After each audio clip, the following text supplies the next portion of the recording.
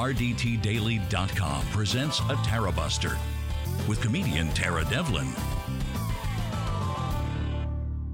All right, we're back again. Hi, I'm Tara, in case you missed it. I just tried to do another show and it crapped out. My sound crapped out on the Ecamm. I don't know why. Shit went blank. Everything went nuts, and there you go. The show stopped. So I had to restart the stream. Anyway, hopefully everybody will come on over and find the show. Find us. And we were talking about what we were talking about the other day, because it's important.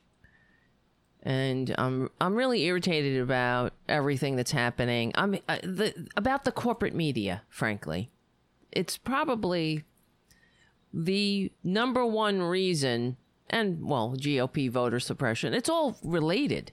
I'm looking on the chat, Jim, and thank you for your super chat and the other when we first started the show. Of course, Jim. You're right out of the gate. I really appreciate it. And we can't do it without you. That's for sure. And that's what I'm saying. This is why they get away with what they get away with. This did not happen overnight. They're able to get away with what they can get away with. Voter suppression, gerrymandering, jerry-rigging. This is happening for generations. It's nothing new. They've been at it a long time. They've perfected it. The art of voter suppression and disenfranchisement. Look at what they're up against. They have to go up against the entire ideology of Democratic Republic, of a free or so-called free. Okay, I put quotes around that. Democratic Republic. I put quotes around that too, based on a nation of laws, equal protection under the law. A nation of immigrants, everything that is America, they have issues with. So in this environment, they still have to advance their ideology. They got to do all that they can. And they need media to do that. So the elites, the rich, they're not stupid. They have no morals. Not all. I mean, I'm not saying all rich people. I'm saying that it's this this fight that we're up against is as old as recorded history. They don't like that the rules keep changing. That we're at a point, we've always been at this point. This has been going on for years, for generations. That we've been at a point where enough. We want the promises of this country to be actualized. Enough is enough. And they use racism to divide us. They have always done that. Give them something. Yeah. What did one of those Nazis say? Maybe it was Goring, because we were talking about Goring in the other show. I mean, well, in the first part that got fucked up. Hermann Goring. It works the same in every country. Tell the people that are under attack. Denounce the critics for their lack of patriotism. It works the same in every country. It's the same here. This works the same in every country. Economic disparity, concentrated wealth, and power. It works the same in every country. How can they do that? They need to work within the paradigms of what is seemingly American or patriotic, which is why they're full of shit. They have to wrap themselves in the accoutrements of patriotism and pretend everything that they're doing is patriotic. So, and it's not in the least. If they were true patriots, they would fight like a rabid dog on a chicken wing for an economic system that works for all. A system that leaves no one behind. The system that we have, this serfs and lords system, it's not just the economic disparity that has us really on our last legs. Democratic Republic is on its last legs, because you can't have a functioning Democratic Republic and a system with such income disparity and upward immobility and such the majority of Americans live check to check. That's a failure of government, not of the people. Maybe it's a failure of a people in as much as we have been worked to death and distracted to death. And we have constantly been propagandized to believe that it's not the system, it's us. If we fail, it's because we have failed. Not the system has failed us, but a system that works for all. How come you look at all these other countries? You know, I look at countries like the Scandinavian countries, and you say, how are they consistently the happiest countries on earth? Because they have an obligation to each other. Partly, that's part of it. The obligation is, we're in this together. And you can't have a country that is so, the cognitive dissonance of this country that is built on e pluribus unum. United States, e pluribus unum is our national motto. Out of many, one. And then you have a system where politicians, even those who pretend to be on the side of the people, the Democrats, the DLC Democrats, daring to propose policies that are based on slicing us and dicing us. So we are all at each other's throats fighting over the crumbs. And into this effed up system steps a militarized police force. Of course, they need, just as Augustus Caesar needed the Praetorian Guard. They need them to keep the broken-ass system intact. And it's shocking and appalling. And it's nothing... Yeah, Nancy took a knee. Resist Evolve says on the chat. Yes, but she took a knee. I know. Don't you feel so much better? And NASCAR just came out saying tonight that they're going to ban the traitors flag, the flag of losers and traitors and racists. And trust me, I'm not saying there are races everywhere. So a couple of things I wanted to play, because we were playing MLK. Basically, I see it happening again. What they've done to Martin Luther King. You notice how Martin Luther King's radical message of economic justice and social justice. Economics and social justice are the same thing. It is racial justice. That is economic justice. And he recognized this. We do. Normal people do. Real patriots, real liberals. It's not just about the making nice cops. I'm sorry. Not in the least. So, let's keep playing what I was playing in the first show. Hopefully the goddamn show won't bug out again. That was pretty annoying. I wonder why it did that. What's wrong? What do I have open? I don't have a lot of shit open either, so on the computer.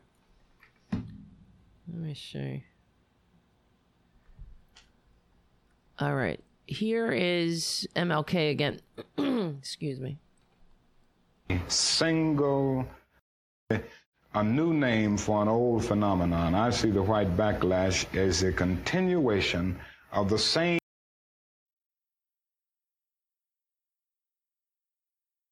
And as I said earlier, I made a mistake on this graphic, obviously. This is not MLK in 1970 because he was already assassinated. So, unfortunately, I made a mistake because I grabbed some footage of Angela Davis, and which I will play later. And that was from 1970. So I messed up, all right, people? I messed up. So I'm going to cover that so they don't say... So they don't make fun of me like Carrie. They're all going to laugh at me. In my dreams, they laugh at me. That doesn't matter. Who cares? If they fuck them all. But here's MLK. Has existed since the founding of our nation. I think the other thing that we must see at this time is that many of the people who supported us in Selma, in Birmingham, were really outraged about the extremist behavior toward Negroes. But they were not at that moment, and they are not now, committed to genuine equality for Negroes. It's much easier to integrate a lunch counter than it is to guarantee an annual income, for instance, to get rid of poverty for Negroes and all poor people. You hear that? What did he say? For Negroes and all poor people. That's how it has to be. We have to look at each other as Americans. It doesn't mean that we don't recognize the inherent bigotry, racism of this country and the bigotry that people hold in their hearts. It's part of coming together. It's part of e pluribus unum, to have a country that works for all, not one that's sliced and diced into all kinds of levels. That's the country that the racists like, that the Jim Crow laws. It's sort of the same thing, really, when you think about it. If you have systems or just these subsidy systems, the subsidies are not for us. They're for the broken system.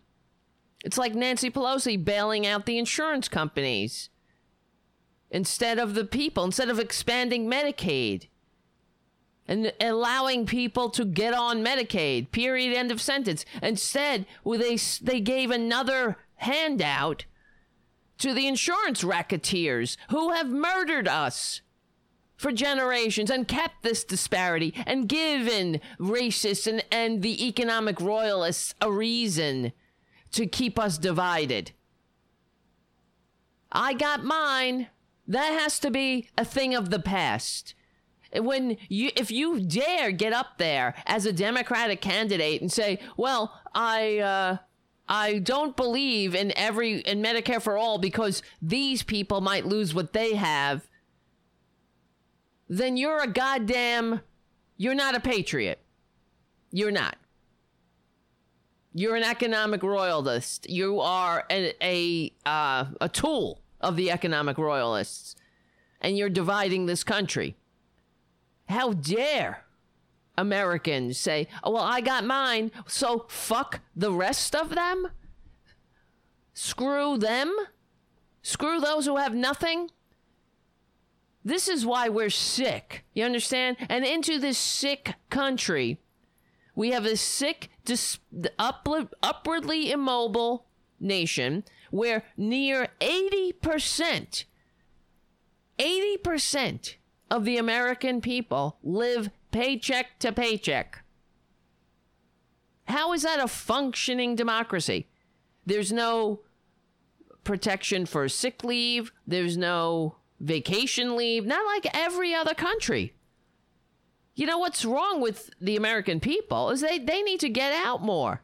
Man, you need to look around. These dumbass conservatives, or so they call themselves, need to get off of Breitbart and take a look around the world. Use that portal into the window into the whole world and take a look at how you've been played. How much longer will we take it? I ask that question all the time. How much longer? How much longer do I have to endure this? How much longer do we have to put up with this? This is why. You don't hear this. You don't hear this shit on MSNBC, CNN. You won't. I expect you not to hear it on Fox. Of course I do. But do not tell me that there is a liberal media. It exists here. That's the corporate media has done this to us again. Every Martin Luther King Jr. Day. How, they play the same old, I have a dream. that we will one day judge each other by the content of our character, not the color of our skin. That's easy. They're not playing this, though. And MLK saw right through it. It is easy to integrate a lunch counter, and much harder for the American people to really eradicate the disparities in this country and deal with racism in that way. To look at each other as fellow Americans, my brothers and sisters, all of us, we're in this together.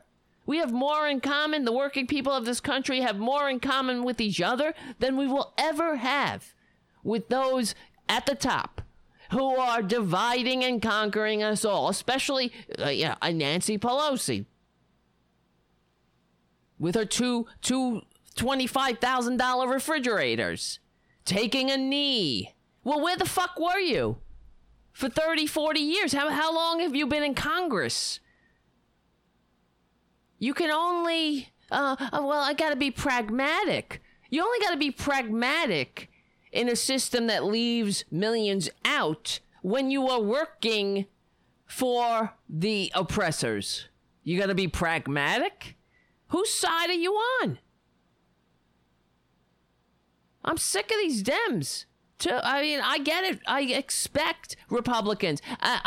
That's what we get from them. We expect them to be the fascists that they are. That's how it is. In every Republican chest beats the heart of fascism. I have said it for decades. And they prove me right all the time. Every day they prove me right. Even more alarmingly so.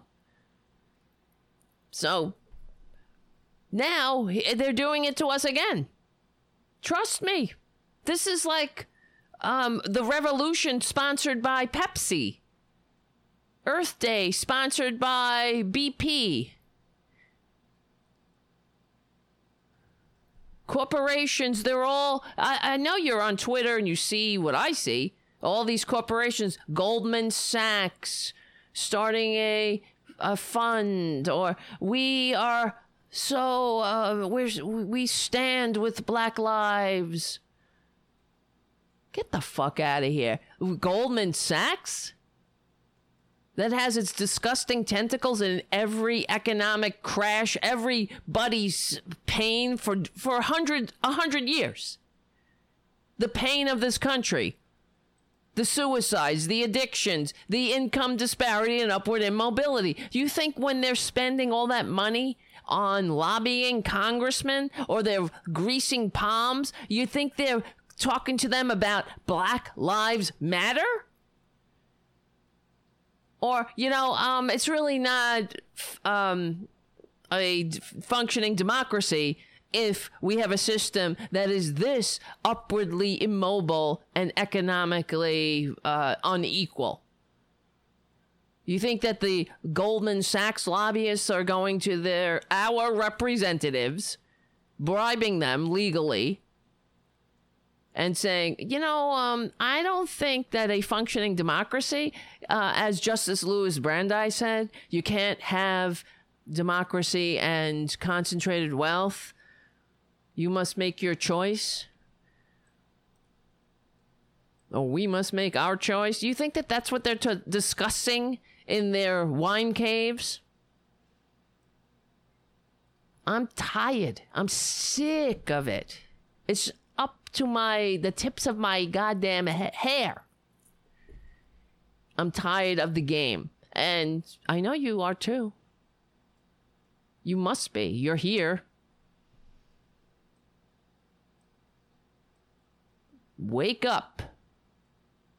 Wake the F up.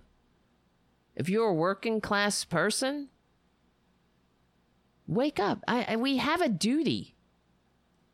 Not only to fight the Republicans, they have to be fought because they're disgusting and they are unfit to hold leadership positions in a modern nation. But we have to push these Democrats, these fake Democrats. They call themselves Democrats. I don't know. They have to be pushed or something has to give. Either they have to change. Obviously, they're not changing anytime soon, but we have to make them change. Or, I don't know. Some people they think the Democratic Party is irredeemable. I've heard many arguments about that. Sometimes I have to agree.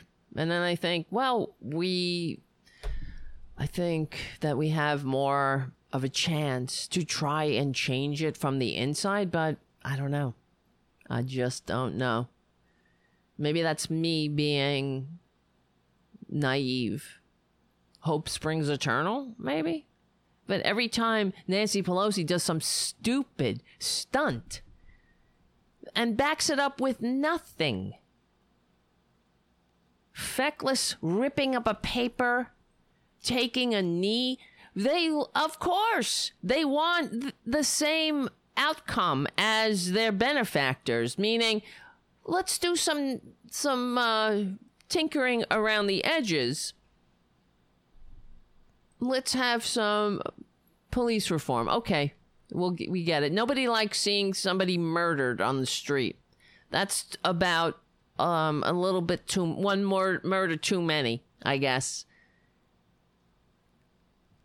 But there would be none of that. We wouldn't have a militarized police force. We wouldn't have a fascist government right now. An autocrat, a dictator-envying autocrat squatting in the White House despite receiving fewer votes. If we had a country that was functioning, first of all, he wouldn't even be there despite receiving fewer votes. If we didn't have a history of pandering to racists, okay? That whole electoral college is a pander to the goddamn racists in this country who are afraid that democracy would break out and they would have to be relieved of their human property. This whole country has struggled since its inception because of that. Because some people wanted to own other human beings. And others, everything was a compromise. The compromise of 1860, the compromise of 18 whatever the hell. It's always a compromise. But you're compromising with evil. You're compromising human beings. But guess what?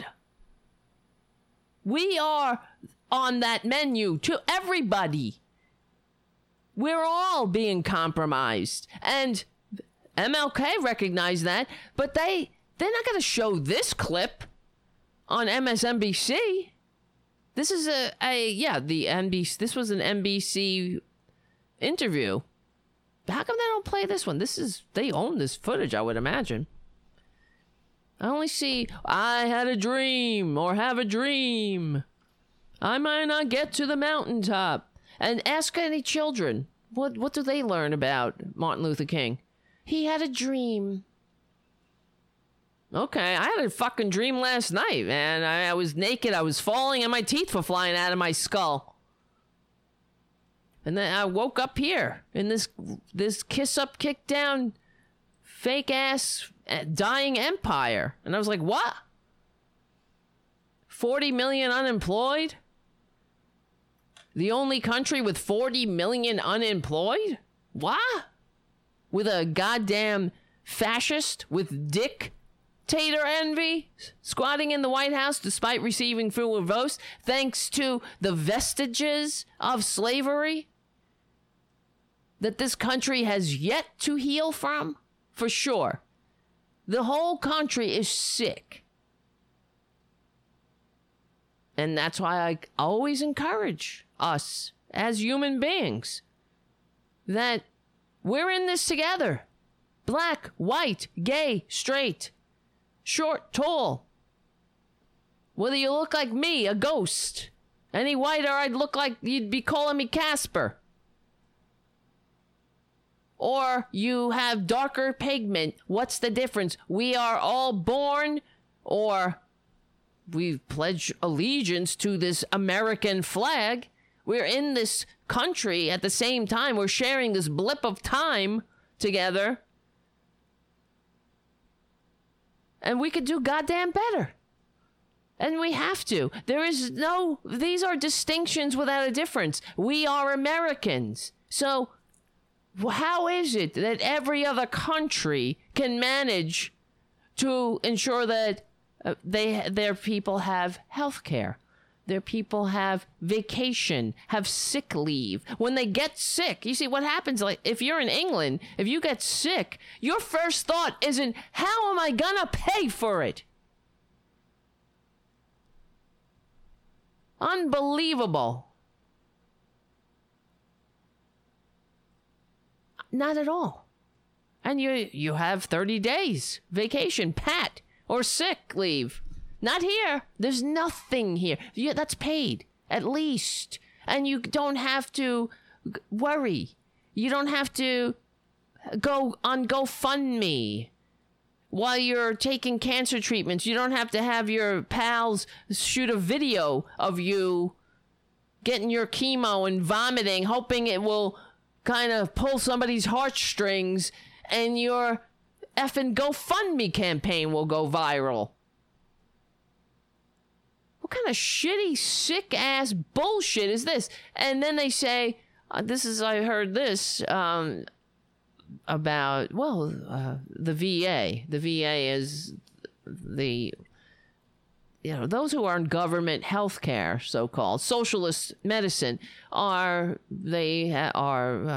VA consistently ranks high on users, what's the word? How they like the VA healthcare. Of course, there are problems everywhere, but nobody says, I don't like my VA healthcare. Once you're in the system, it is a good system. Yes, people have to, there's shit that's fucked up. That's what, it's a byproduct of being a human being. If human beings are involved, things get fucked up.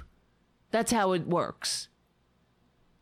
Nothing is perfect. So but it doesn't mean you destroy the whole system like Republicans would like to do. They exploit every opportunity, just like they exploit every fissure of disunity, as Vice President Henry Wallace explained. But so in socialized medicine, they like the socialized medicine. And I was in the military, so it's not that bad. I'll tell you, I didn't have anything major, but it's nice going to the doctor and just showing your card, and you get to see a doctor. And they give you medicine, and that's it. You go on your way. Then nobody's like, what is it, MasterCard or Visa? MasterCard, Visa, or Discover.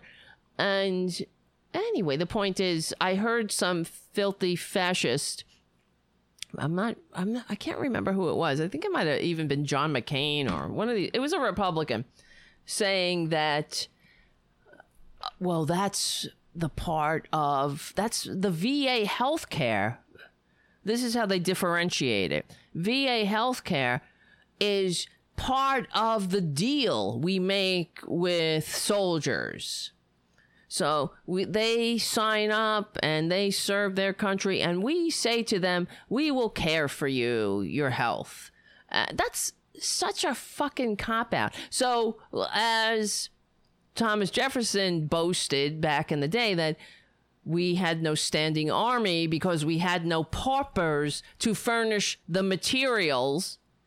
So what the Republicans want to say is that, the VA is different because we're giving that to those who serve. But guess what, Bubby? Everybody serves, whether you're in a uniform or not. We all make this bitch go round. And I don't mean this bitch. I'm talking about this goddamn world. We're in this together, whether you wear a uniform. This whole sucking up to people in uniform, too, we got to put that shit in check, people. That's how we're here. It's partly why we're in the boat we're in. But, you don't have a country if people can't go to the doctor when they're sick and you're in the middle of a pandemic. No wonder. We have over 2 million people in this country with the goddamn coronavirus. The highest amount of people and the most death. You think that has anything to do? Of course it has to do with filthy, disgusting Twitler and everything that he touches, and the Republican Party, the ghouls that run that disgusting party. But it also has to do with the fact that the American people don't go to the doctor when they're sick. They go, oh shit, I hope it's not serious. I can't afford it. I can't afford $400. We have a country where the majority of people live check to check and can't save $400. And that's the best that Nancy Pelosi can do is take a knee and tell us, don't give me this shit. This is why I'm pissed off. Don't give me this crap that it's only... the only thing we have to do is tinker around the edges of police reform in some communities. This is a class war. I didn't recognize it. It's not just me saying it. I played the video of the last show, James Baldwin saying the same thing. How long do we have to be told the same goddamn thing? Here's MLK. Saying the same thing. I don't want to hear this shit. I have a dream. Oh, isn't that lovely? Who's MLK? He had a dream. He had a dream, everyone. That we can all get along in our least upwardly mobile country where you can't save $400. Yeah, sheeple, it'll be so much better if you all just play nice with each other. You know, we'll have some less militarized cops. Don't worry. When you go, officer, can you point me to the nearest food bank? Right over there, miss. You're very welcome. Oh, thank you, sir. I feel so much better. This is a great, great country. Unfortunately, I can't save $400, but at least I'll see Jesus soon. If only. I'm so glad that we have the most billionaires here, and now they're going to go to Mars. Isn't that wonderful? We can't eat. You know, Granny died for cutting her medicine in half, but, you know, she's in heaven now. And Jeff Bezos is going to Mars. That's amazing. What a great country we live in. Thank God MLK had a dream. It was such a nice dream. He was floating on clouds and unicorns and rainbow Skittles and... Oh, don't say Skittles. That might trigger some... We might remember how a young man was murdered for going to the store and getting some Skittles, but... Anyway. Let's listen to MLK's... his real dream. It's easier to integrate a bus than it is to make genuine integration a reality and quality education a reality in our schools. It's much easier to integrate even a public park than it is to get rid of slums. And I think we are in a new era, a new phase of the struggle, where we have moved from a struggle for decency, which characterized our struggle for 10 or 12 years, to a struggle for genuine equality. And this is where we're getting the resistance, because there was never any intention to go this far. People were reacting to Bull Connor and to Jim Clark rather than acting in good faith for the realization of genuine equality. Do you think white people in this country, and I'm talking about non-segregationists, people devoid or thinking they're devoid of racism, do you have any idea of what they want the Negro to be in America? Well, it depends on the level that we are talking here, because I think you have to make a distinction between the people who are genuinely and absolutely committed in the white community on the question of racial equality. And I must confess that I think they're in a very small minority. I think the vast majority of white Americans will go but so far. It's a kind of installment plan for equality, and they are always looking for an excuse to go but so far. There you go. What do you think? It's exactly what we've been saying. How much longer do we have to say the same things? And how much longer will they continue to pull the wool over our eyes and change the subject and redirect the rage? He said exactly what we say on this show every week. It's easy. Single, genuine equality. And this is where we're getting the resistance, because there was never any intention to go this far. People were reacting to Bull Connor and to Jim Clark rather than acting in good faith for the realization of genuine equality. What do you think is going on right now? The same thing. Everyone's disgusted. It's contemptible to see what happened to George Floyd. But it wasn't contemptible to see what happened to Ahmaud Arbery or Breonna Gray. Breonna, what's her name? Breonna Gray? Breonna? Now her name is slipping me. Breonna Taylor, sorry. Breonna Taylor. And the Trayvon Martin and the laundry list. Eric Garner. These names that are people, the names of human beings that were murdered in this country on the front lines of the class war. So here's another video that I grabbed of MLK. Talking about, he wasn't just talking about dreaming about being on a mountaintop or what is that shit anyway? I had a dream. I'm not making fun of MLK. I'm thinking of how they have basically neutered him into another corporate entity, another palatable for the elites entity that they could have the masses swallow. Meanwhile, when he was alive, these same economic royalists, they disparaged him. They attacked him. He's a commie. He hates America. A rabble-rouser. He's racist. Yeah, you hear these calls. Oh, he's a racist. Well, this is what they still do today. They talk about, it's reverse racism. He was pointing out the facts. Oh, you don't love America. You must not love this country. Unreal. Here's some more MLK.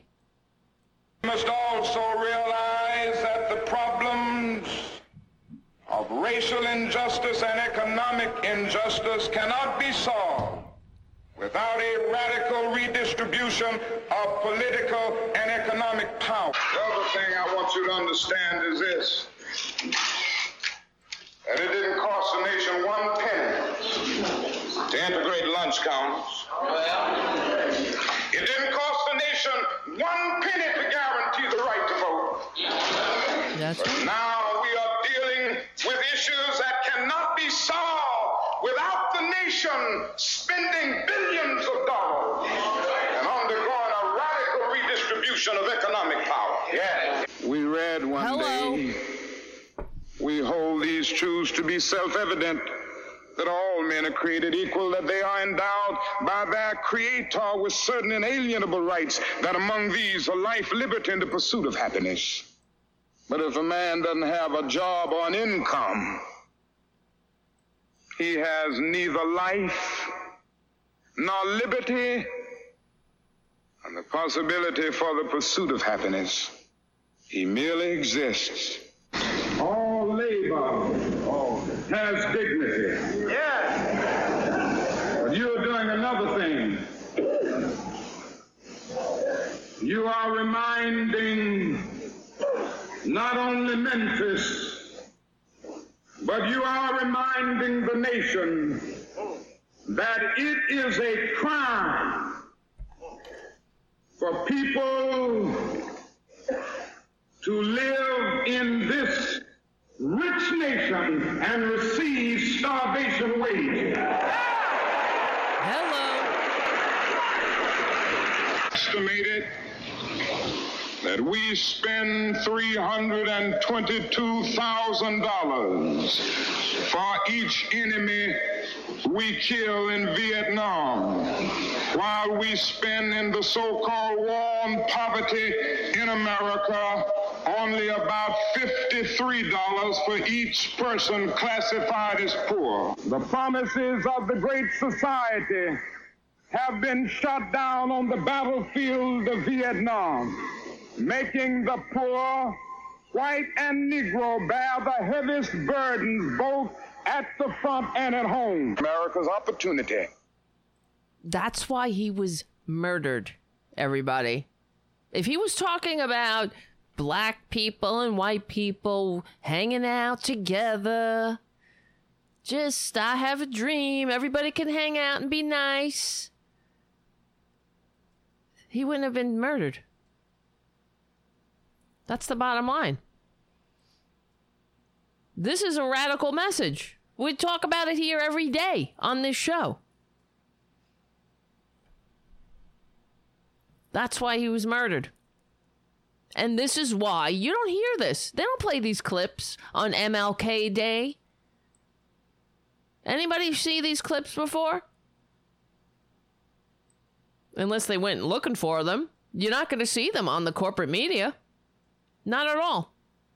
I never heard these clips on corporate media. How many times have you heard, I got a dream? Can you count? Oh, I was there. I heard James Clyburn the other day say, I was there when MLK gave his I got a dream speech. I was there. As if that was the end all and be all of what he was talking about. When it wasn't even the tip of the iceberg. It's the palatable slice of what he was talking about. It's something that white people, the economic royalists, they could deal with that. Okay, let's be nicer. Let's have a nicer. All right, let's everybody, let's eat together on the food bank line.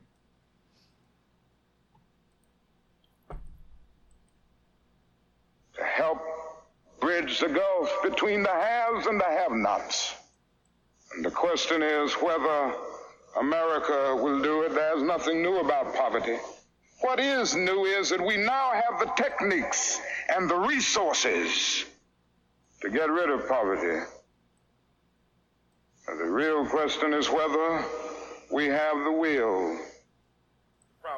At the very same time that America refused to give the Negro any land, through an act of Congress, our government was giving away millions of acres of land in the West and the Midwest, which meant that it was willing to undergird its white peasants from Europe with an economic floor. But not only did they give the land, they built land-grant colleges with government money to teach them how to farm. Not only that, they provided county agents to further their expertise in farming. Not only that, they provided low interest rates in order that they could mechanize their farms. Not only that, today many of these people are receiving millions of dollars in federal subsidies not to farm, and they are the very people telling the black man that he ought to lift himself by his own bootstraps. Hello. Hello.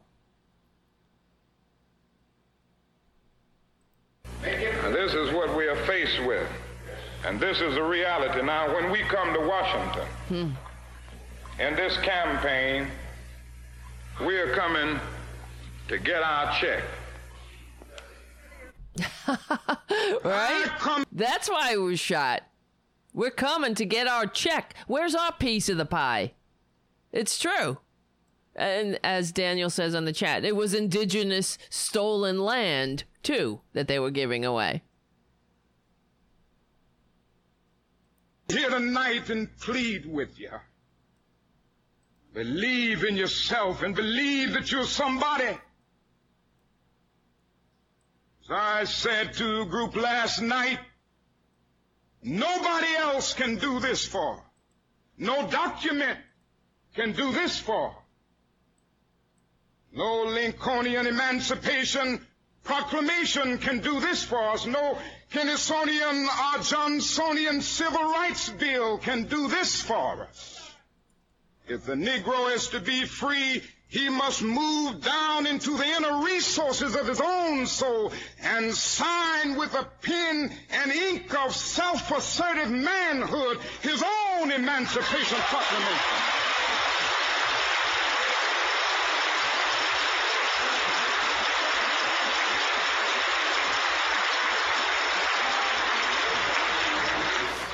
Don't let anybody take your manhood.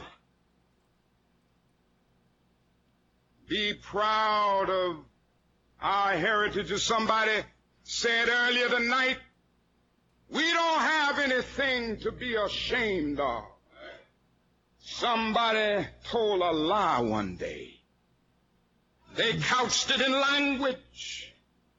They made everything black, ugly, and evil. Look in your dictionary and see the synonyms of the word black. Mm-hmm. It's always something degrading and low and sinister. Look at the word white. It's always something pure, high, and clean.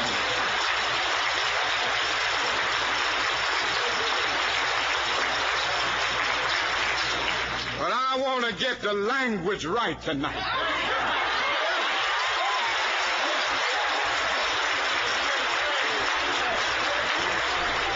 I want to get the language so right that everybody here will cry out, yes, I'm black, I'm proud of it, I'm black and beautiful.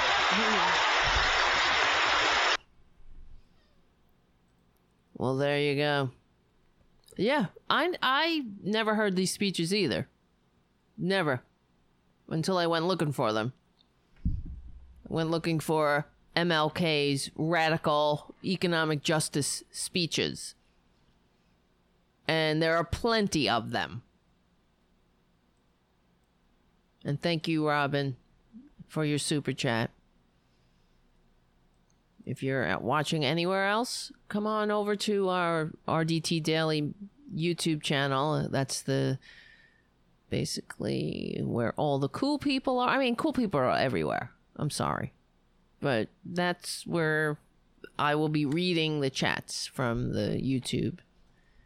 If you're on Facebook or on Twitter or on Twitch, come on over to YouTube, youtube.com/C/RDT Daily Media. And you're also able to, if you feel like it, throw in a couple of super chats or two or three. Or become a patron or at patreon.com/Tara Devlin. That helps. It keeps us going. This is the liberal media. Thank you, Patricia. Cute little cheering Sheba dog. And Patricia is, you guys are doing double duty. Also a patron. So we need about 1,000 more of you. I hope that we'll get there eventually, sooner rather than later, because I ain't getting any younger. And I'm certainly not getting any less irritated. I don't know. Sometimes I wonder. I really do. I say to myself, how can I do this? How can I keep going? I don't know. It's so depressing. And then I think about Mark, our friend, our millennial friend. And I wonder what kind of world we're living in and leaving him. So, Jim on the chat, what did you say? How bad Georgia fucked up their election? Did I what? I didn't talk about it. I mean, what's to talk about? Georgia is this has been going on. Voter suppression, gerrymandering, effing with the vote. This is a sign of fascism. That's one of the telltale signs. Fraudulent elections. And the Republicans, that's why I say in every Republican chest beats the heart of fascism, because they don't even know it. You think, I'm sure they consider themselves, many of them, they consider themselves good Americans. Or they love this country. But yeah, this is what's always alarming to me about Republicans, because they don't care how they win, as long as they win. And when they win, we lose. We all lose. That's the bottom line. They hate democracy, and they use their power to dismantle democracy. And it never ceases to amaze me. It's baffling, because I know for myself, as somebody who identifies as a Democrat, I feel I am a real Democrat. I don't want to hear this shit. The so-called Democrats, they're like, oh, I'm a real Democrat. What's a real Democrat? I keep asking. I never get an answer. In my view, a real Democrat is somebody who leaves no one behind.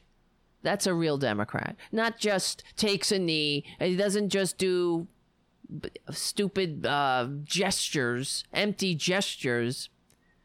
It's someone who is capable of functioning in a free democratic society. And so as far as being a fascist and the fraudulent elections, this is why I always say that I don't really bother. I'm not here to debate with fascists, okay, with Republicans. I'm just putting the camera down so you can see Tara Jr. Because it makes you happy. It makes me happy. Look at him. Look at this thing right there. Look at that. Look at him. Look at this thing. He's a good boy. Look at this. Look at him. I order you to look at this cat. Is that a person or what? He's crazy. Anyway, so this is why I think that, okay, my opinion, my view of things as far as being a Democrat and a Republican, I don't have any time to debate with Republicans. I don't care. They are fascists. They're irredeemable. Whatever. We must continue to evolve without them. But the DLC Democrats, I think we have more hope with them. Just because they identify as Democrats. In my view, I might be wrong, but I feel like at least they're trying. Or so, maybe that's just me projecting. At least they're trying not to be disgusting, anti-democratic, racists, and misogynists. At least they're trying. I don't know. Some of them, yeah, of course, they're greedy. They're self-serving. They don't see the forest through the trees. We're trying. Yeah, they're slightly less fascist. But it, as Jim says on the chat, so it's really someone's heart. So when I first became old enough to vote, I registered as an independent. I said, I will vote for the person who I feel shares my views or has the best idea, whatever the fuck I told myself, or whoever was listening, and who cares. And then I noticed that, well, I'm voting for Democrats. Every election, I'm voting for a Democrat. And in New York, you have to be a registered Democrat to participate in the primary, so I changed my registration to Democratic. And I've never had the reason to change it otherwise. So anyway, I feel that in certain, that people who are identified as Democrats, they must kind of have somewhat of a process. And I think where they say, I'm not a douchebag, I'm not a racist, I'm not a complete moron, I might want to get back to brunch, but I more identify with the Democratic Party. I'm sorry, Junior. I got to put you down. Sorry, honey. Here. Go play.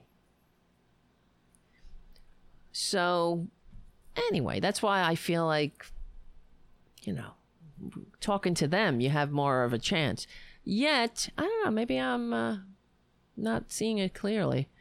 But because with Republicans, who thinks, okay, you're living in a democratic republic, a constitutionally limited democratic republic.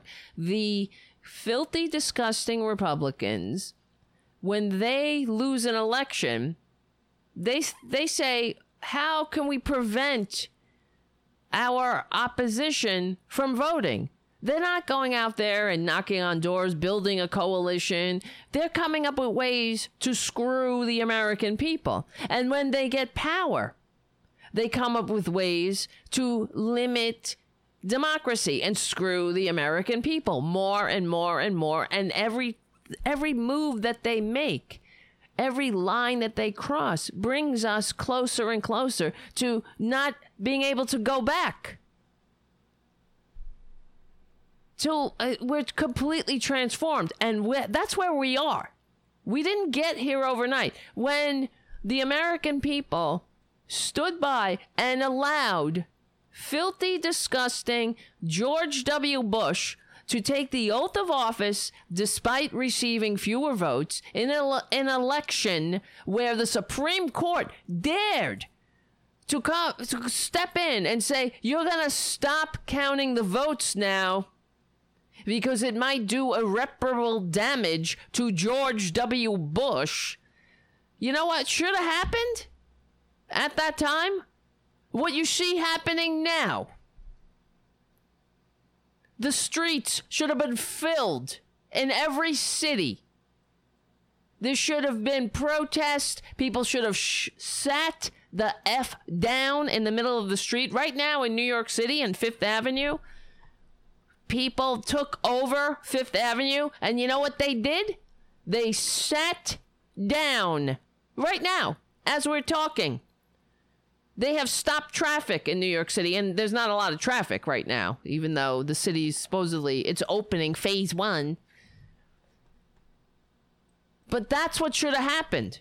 And they should have, and we should have not stopped until they rectified this fucking fraud on the American people. The stolen election. It's not good enough that the American people went to Washington when George W. Bush was going to take the oath when he was inaugurated and pelted his limo, his bulletproof limo, with eggs. That's not good enough. And held up signs that said, "Hail to the thief." Like they give a shit. Hail to the thief, whatever. They're in the wine cave, honey. They're in the ivory tower. How many people died because of that disgusting Supreme Court decision? That Scalia and all these fascist Republicans that squat in the judiciary, they're there to fix the facts around the policy, no matter what that policy is. Going to war, stealing an election, justifying yet another attack on the American working class. That's what they're there to do. That's why Mitch McConnell is stuffing the courts with flunkies right now as we speak. They don't care. They're not doing anything about the coronavirus. They're not doing anything about the 40 million out of work. Mitch McConnell's number one goal of that disgusting ghoul and his spy, Chinese spy wife are to destroy this country.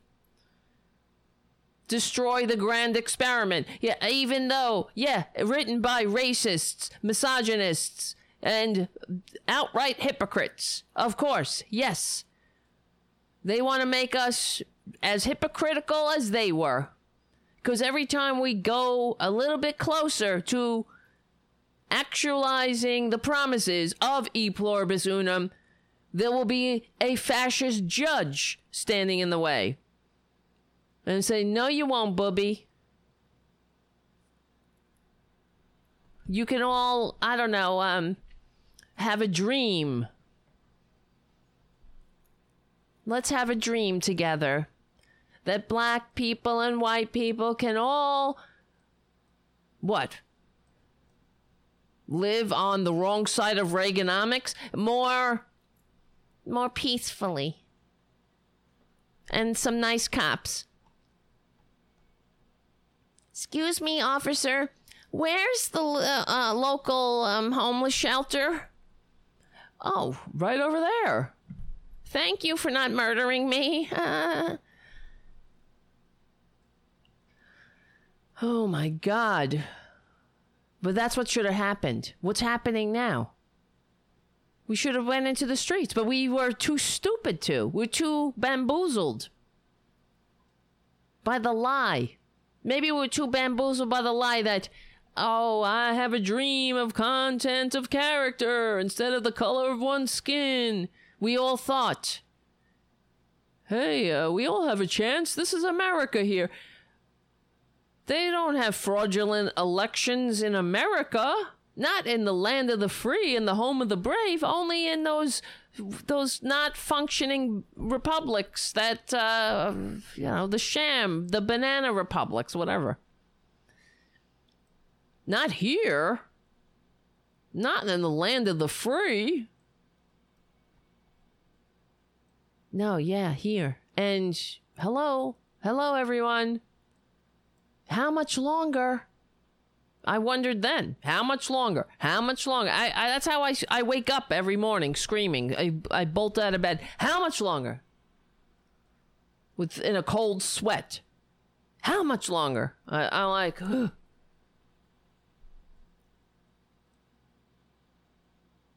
And then, oh my God, here we are again. The fraudulent election guy, the fucking war criminal who lied us into a war that killed our fellow Americans. Not his friends, not rich people. All those ones that maybe signed up because they needed health care. How many stories have I read? Many stories. Well, that's a stupid question. In general, before the ACA, I remember reading some story about, this is one of many, about a soldier, a man who signed up for the military because his wife had cancer and they couldn't get health care otherwise. So he had to hire himself out, as Thomas Jefferson said, to be shot at for a sixpence or whatever, a shilling or however they put it. That we had, but I guess Thomas Jefferson would be rolling over in his grave. Because now we do have paupers to furnish the materials. That was a boast of his. We have no standing army because we have no paupers to furnish the materials.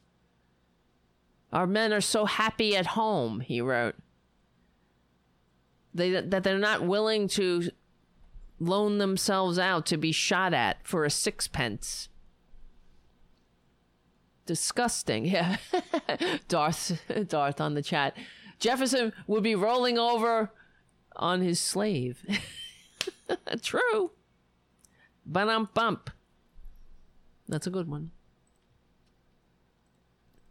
Gotta keep it real. Unreal. Gotta keep it real in this unreal serfs and lords country. I don't know. I'm just sick of it. And I don't want this to happen again. While we're out in the streets, let's not miss this opportunity, for God's sakes.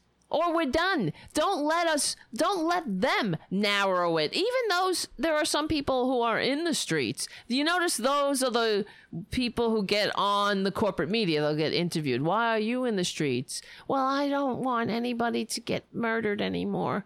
Well, gee, that's, okay. We could all get on board with that. That's for sure. But are they really thinking? Not everybody's thinking. They're not seeing the bigger picture here. That the cops are, it's not cause and, as far as cause and effect,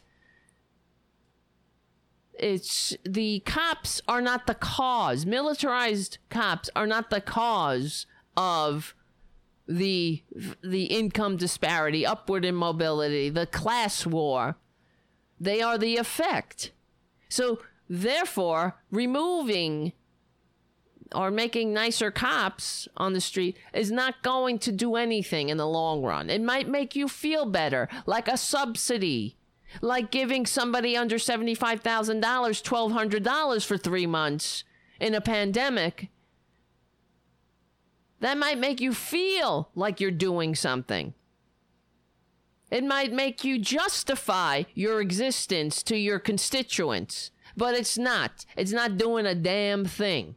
Except putting a Band-Aid on a bleeding artery and staving off the change that we actually need. Until when? I guess they're just hoping against hope that they I don't know, they delay the revolution. That's it. They don't want to do what needs to be done. As MLK said, they don't want to make the investment. It's going to cost. It's not just about making nice with your neighbors or not being a dick to people. It's really about what we talk about on this show every day, leaving no one behind. How much longer? Oh my God, I fucking feel like a parrot. Talking all the time, same thing. Leave no one behind. Leave no one behind. I wasn't the first to say it. It's effing e pluribus unum, goddammit. We stick together, we win. How dare they? We got to get to the point where these scummy, goddamn so-called representatives of the people are, that they dare, if they dare propose policies that leave millions out, that they are metaphorically chased out of town with pitchforks and torches. But they are working overtime, friends. They are. The corporate media, they are boom, boom, hitting those talking points. Police reform, police reform, police reform. They had a hearing today. Police reform, police reform. Nothing else matters. Let's deal with the symptom, not the disease. Because the disease is beaucoup profitable, everyone. We like it like this. They like the income disparity, the upward immobility. There's too much work to be done. They're trying to be pragmatic. Take a knee. Get rid of a Confederate flag. Meanwhile, they need the race war to distract from the class war.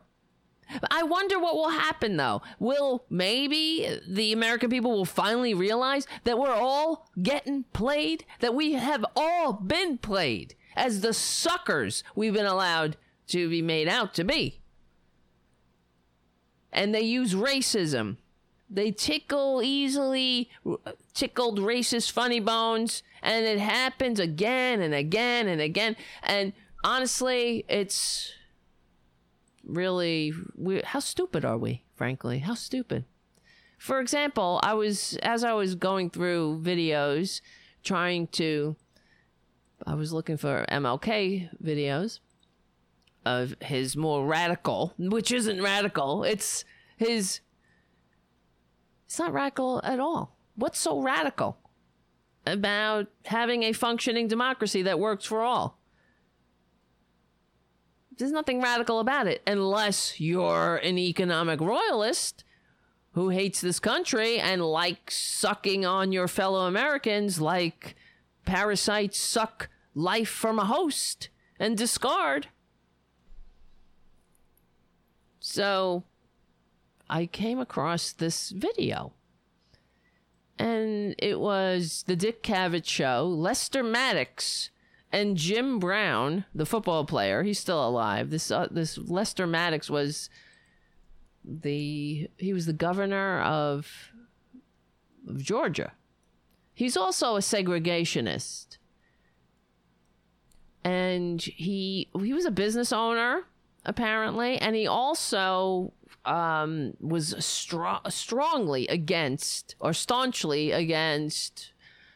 serving black people in his businesses. So let's see, according to Wikipedia, he was an American politician who served as the 75th governor. He was a Democrat, all right, a Dixiecrat. He came to prominence as a staunch segregationist when he refused to serve black customers in his Atlanta restaurant in violation of the Civil Rights Act. He later served as lieutenant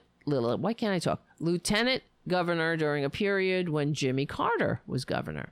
This fucker, he was in politics like his whole life. He kept getting elected. And let's see, as a restaurant owner, Maddox, along with his wife Haiti Virginia, used $400 in savings to open a grocery store. And, I guess back in the day when $400 meant something. And let's see, it says, following the 1954 Brown versus Board of Education decision, restaurant ads began to feature the cartoon chickens commenting on the political questions of the day. However, Maddox's refusal to adjust to changes following the passage of the Civil Rights Act manifested itself when he filed a lawsuit to continue his segregationist policies. Maddox said that he would close his restaurant rather than serve African Americans. An initial group of black demonstrators came to the restaurant but did not enter when Maddox informed them that he had a large number of black employees. In April 1964, more African Americans attempted to enter the restaurant. Maddox confronted the group with a bare pickaxe handle. Maddox provides the following account of events. Mostly customers, with only a few employees, voluntarily removed the 12 pickrick thumbsticks, a euphemism for pickaxe handles, from the nail kegs on each side of the large dining room fireplace. They had been forewarned by the arrival of Atlanta's news media. In an attempted invasion of our restaurant by the racial demonstrators, and once the demonstrators and agitators arrived, the customers and employees pulled the drumsticks, otherwise known as pickaxe handles, from the kegs and went outside to defend us against the threatened invasion. The invasion Maddox referred to were 3 black seminary students who had asked to be seated. Anyway, this is this fucking gem who is, you'll see in this next clip. Maddox gained the approval of segregationists by leasing and then selling the restaurant to employees rather than agreeing to serve black customers. He claimed that the issue was not hostility to blacks, but constitutional rights. Anything sound familiar here? He even built a monument to private property rights near the restaurant. You son of a bitch.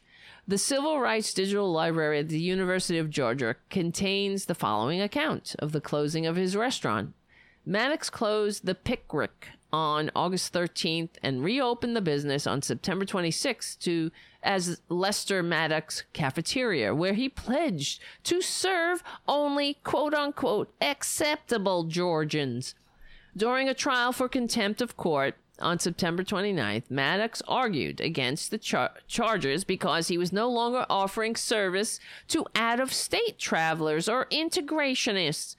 On February 5th, 1965, a federal court ruled that Maddox was in contempt of court for failing to obey the injunction and assigned fines of $200 a day for failing to serve African Americans. Maddox ultimately closed his restaurant on February 7th, 1965, rather than integrate it. He claimed that President Lyndon Johnson and the communists had put him out of business. Now, how is everything old new again? How? You know why? Because it's not changed. Nothing has changed. Now, I want you to hear, this is why I wasn't that aware, because this is all before my time. And I wasn't 100% aware of Lester Maddox's history. But here he is on Dick Cavett's show. He's being debated by Jim Brown, who is a football player. And let's see if I want to just note how he's the victim. Here we go. It's never changed. He's giving James Brown or Jim Brown the all lives matter party line. Nothing has changed for these racist fucks. You know, a lot of Southerners who, really like black people. And, they portray themselves as being really... And that's Jim Brown speaking. And notice, this is the other thing that I have to point out. I'm trying to where am I going to put my face here? Okay. Look at Jim Brown, okay? He has to sit there. What he endures next to this white racist cracker. Who is a segregationist? Who is a racist through and through? This filthy, disgusting, tiny man. They're also tiny, too. These racists. It's an embarrassment to all white people that this is what they do with their lives. His tiny little life. He had a restaurant. Now he's dead. In the light of history, these freaks never age well. They don't look well at all. They never, history reviles them more than the normal patriotic Americans do presently. And that's who he is in history's light. When they look back, you think he would even get a clue that spending your limited lifespan ensuring that people who have darker pigment can't eat at your fucking disgusting restaurant, your greasy spoon. That's the hill he wanted to die on. And guess what? He found a lot of compatriots on that hill. They voted for him. They gave him public office. It's gross, but let's watch Jim Brown has to sit there next to him while he's interrupted. And you see that Jim Brown, he's really trying not to punch this fucking cracker in the face.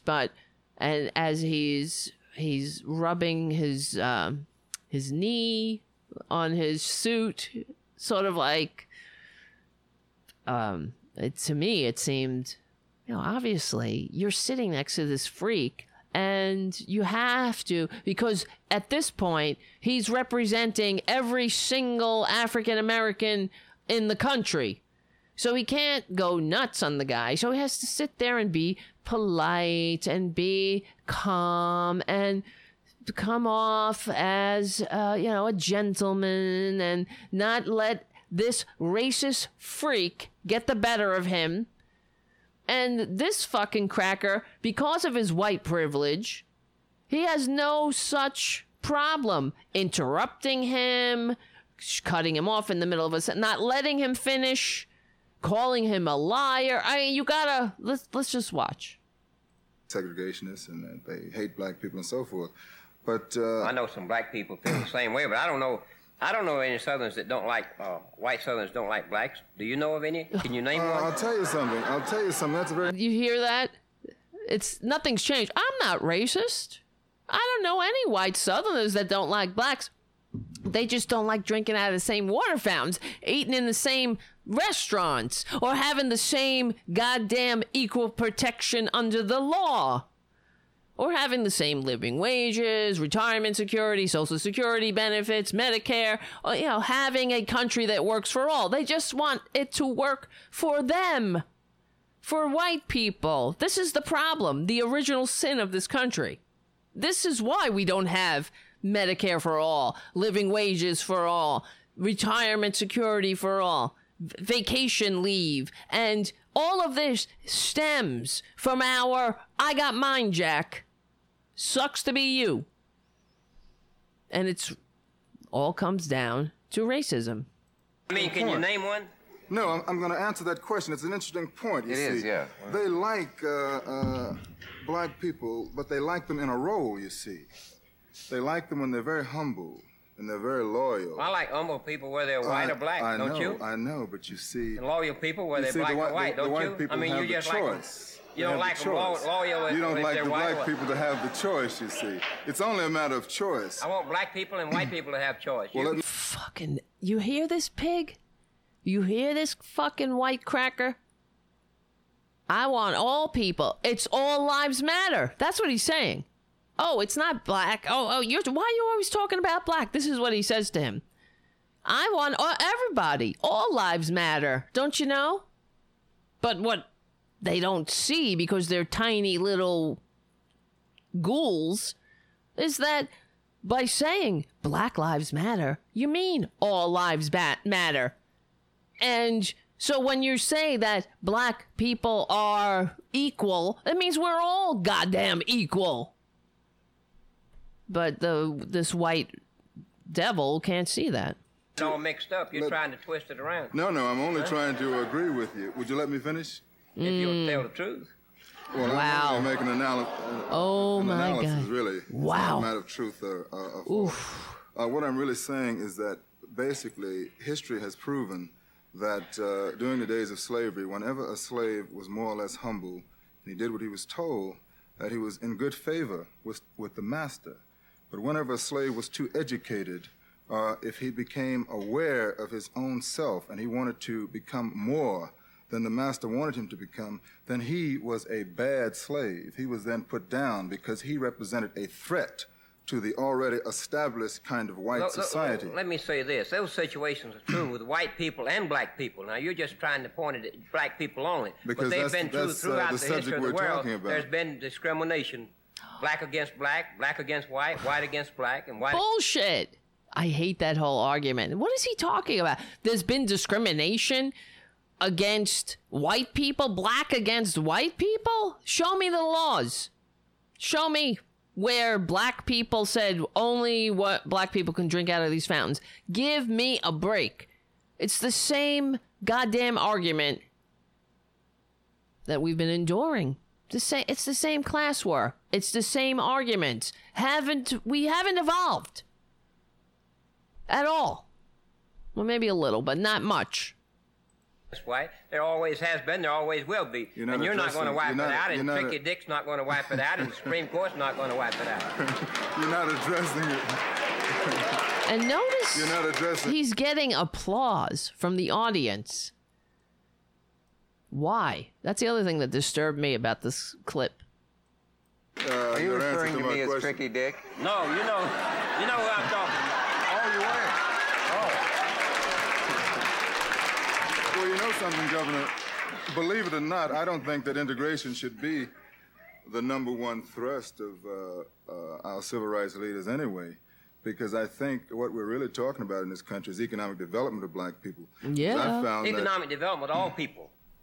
Well, we're talking. All lives matter. How come you don't want to do it for black people? How come you don't want to do it for white people? I'll tell you why. Huh? Listen to this white fucking devil constantly interrupting him. All people. You see, I'm not racist because I'm talking about all people. He's not talking about all people. This is an intransient ghoul, a greed-scented little ghoul who I'm glad is rotting in the goddamn dirt right now. But have we really? We haven't gone that far away from him, that's for sure. They're using the same arguments.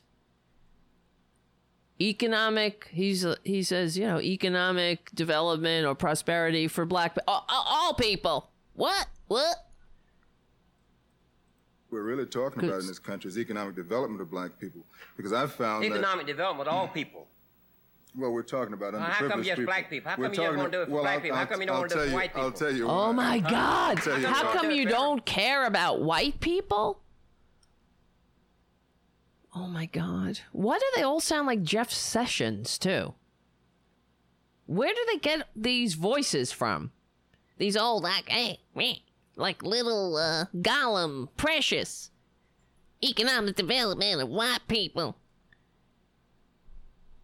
Honey, we're talking about, we are talking about economic development of white people. When we're talking about economic development of black people, we have to talk about economic development of all people.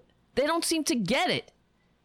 But he's trying to differentiate. Why are you not talking about white people? Well, saying the economic development or saying Black Lives Matter actually is saying all lives matter, but they don't see it.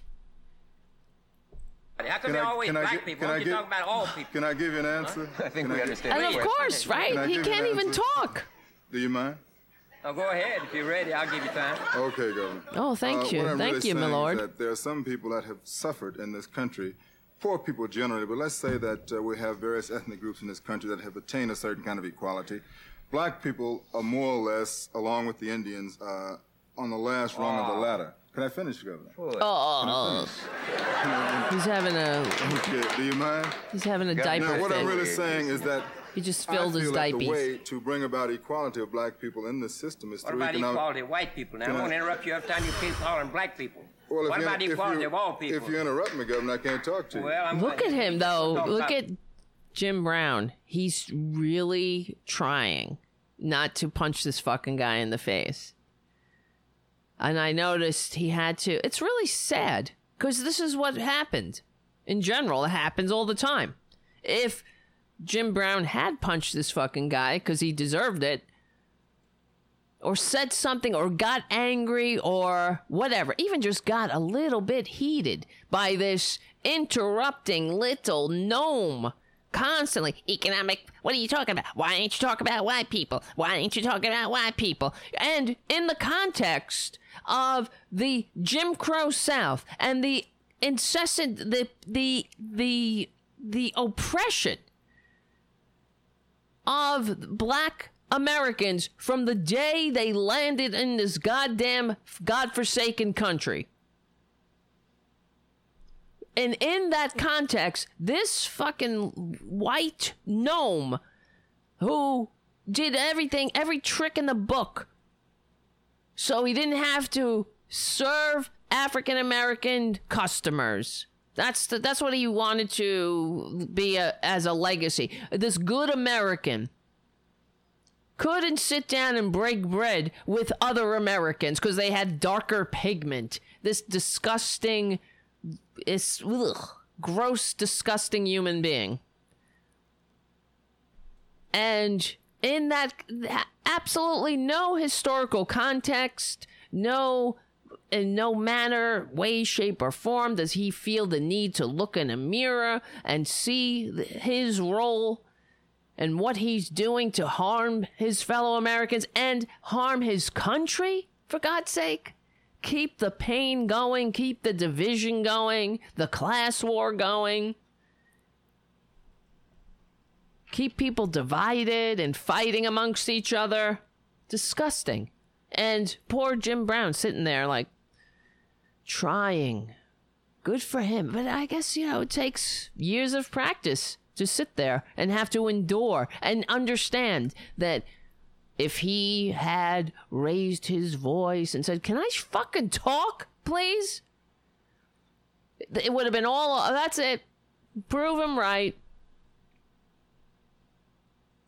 People don't include all people. I try to include all people. You do. You try to include all people, which is why you went to court, so you didn't have to serve black people in your restaurant. And you would rather shut the restaurant down than serve them. In the black, why don't you tell these people that in Atlanta, Georgia, where you keep talking about the South, that the percentage-wise, more black people are professional business people, industrial leaders, more of them in our state house elected officials than any other state in the country. Can I interrupt you? Be all right, sir. Go ahead. Okay. Thank you, my lord. Fight with you. I'm only trying to have a discussion with you. I'm not going to fight with you either. And I'm trying to use the technique. Holy shit. There's a lot of people out there. There's a lot of people out there watching you, and I want you to be fair about all people, not just black people. We have a lot of people in this country. God. I can understand that, but and then, as a black American, you got to say, when is it your turn? Like, fucking shit. Do we ever get to think for ourselves? We always got to think about you? Holy shit. I have a reputation, right? And I saw I don't you. know about it. I saw Tell you. me what your reputation is. I saw you bring that state trooper back there, behind the curtain. He's I know you're trying to be funny, but he's like, shut your gross cracker mouth. He's like, I have a reputation. I don't know what his reputation was. Maybe it is for being angry or because he's a football player. I don't know. Knocking white assholes on their ass. But he's like, I don't know. You took that. I don't know who you are. Trooper back there, behind the curtain. I know you brought him back there for a reason. Look at him, though. You can just see how I'm sure he's really holding back. The way he's brushing his leg like that. Because I know I would do that I'm doing that just watching it. He has to sit there. He's probably saying, do not punch this white cracker in the face. Do not punch him in the stomach. Calm yourself. Endure this. There's a bigger picture. You don't want to give them an excuse. God knows what would have happened at this time. If he had done that, then some white goddamn posse would have went out and murdered some innocent person waiting at a bus stop or something to teach them a lesson. My purpose tonight. Here you go, That is not my purpose. Well, you let me tell you this. Wow. You let me tell you this, he said. Oh, my God. I would let. Why is it coming apart? Let me say this, Would you let Dick talk a little while? I've got to say this. Wow. He's trying to make a joke out of it. Because I got a state trooper like all the other governors in the country carry one. I would like to ask Jim Brown, he's still alive, what was going through his head? Holy shit. Because I know what's going through my head, and it is not calm. Well, maybe it is. Maybe I'll be like, calmness. Required in the state governments that the governors have security personnel. You didn't get them because so you I carry one here, of them. I didn't even know you would be here. It was a surprise when I came here tonight and found you would be here. Wait. I've never traveled anywhere in the United States since I've been governor. No other governors travel without one security personnel. Some of them have 3 and 4. I carry one man as an aide, not as security. Governor Mattis, could Are you afraid because I came up here with an aide? Wow. I've forgotten what my voice sounds like. I would like to say, Governor, I don't want you to create the impression that you were trapped in any sense tonight. I mean, it's been known for some days that Mr. Brown is going to be here. We didn't actually trap you, did we, into coming in? Well, I want you to know that I didn't know he was going to be here, but it wouldn't make no difference because you invited Of course, me and he's always right. Invitation. Yes. But he said something about I know his reputation. I don't know Jim Brown. Who is Jim Brown? Wow. Boy. Ooh, look at Jim Brown now. He's like, oh, let me motherfucker. introduce you. So here's the end of the interview when the white cracker walks off. Governor, what have you done for the blacks in your state? For the blacks? They came to my office in the beginning and said what they wanted done. I said, well, I'm not going to make any decisions based on black people or white people. Or any of course, because you're such an egalitarian. It's going to be based on what's best for this state.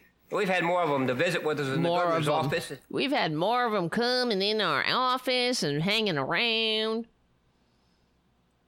The governor's mansion and in all the history of the state, we've employed more of them in responsible positions. More of them. We put more of them in government positions and responsible positions. More of them.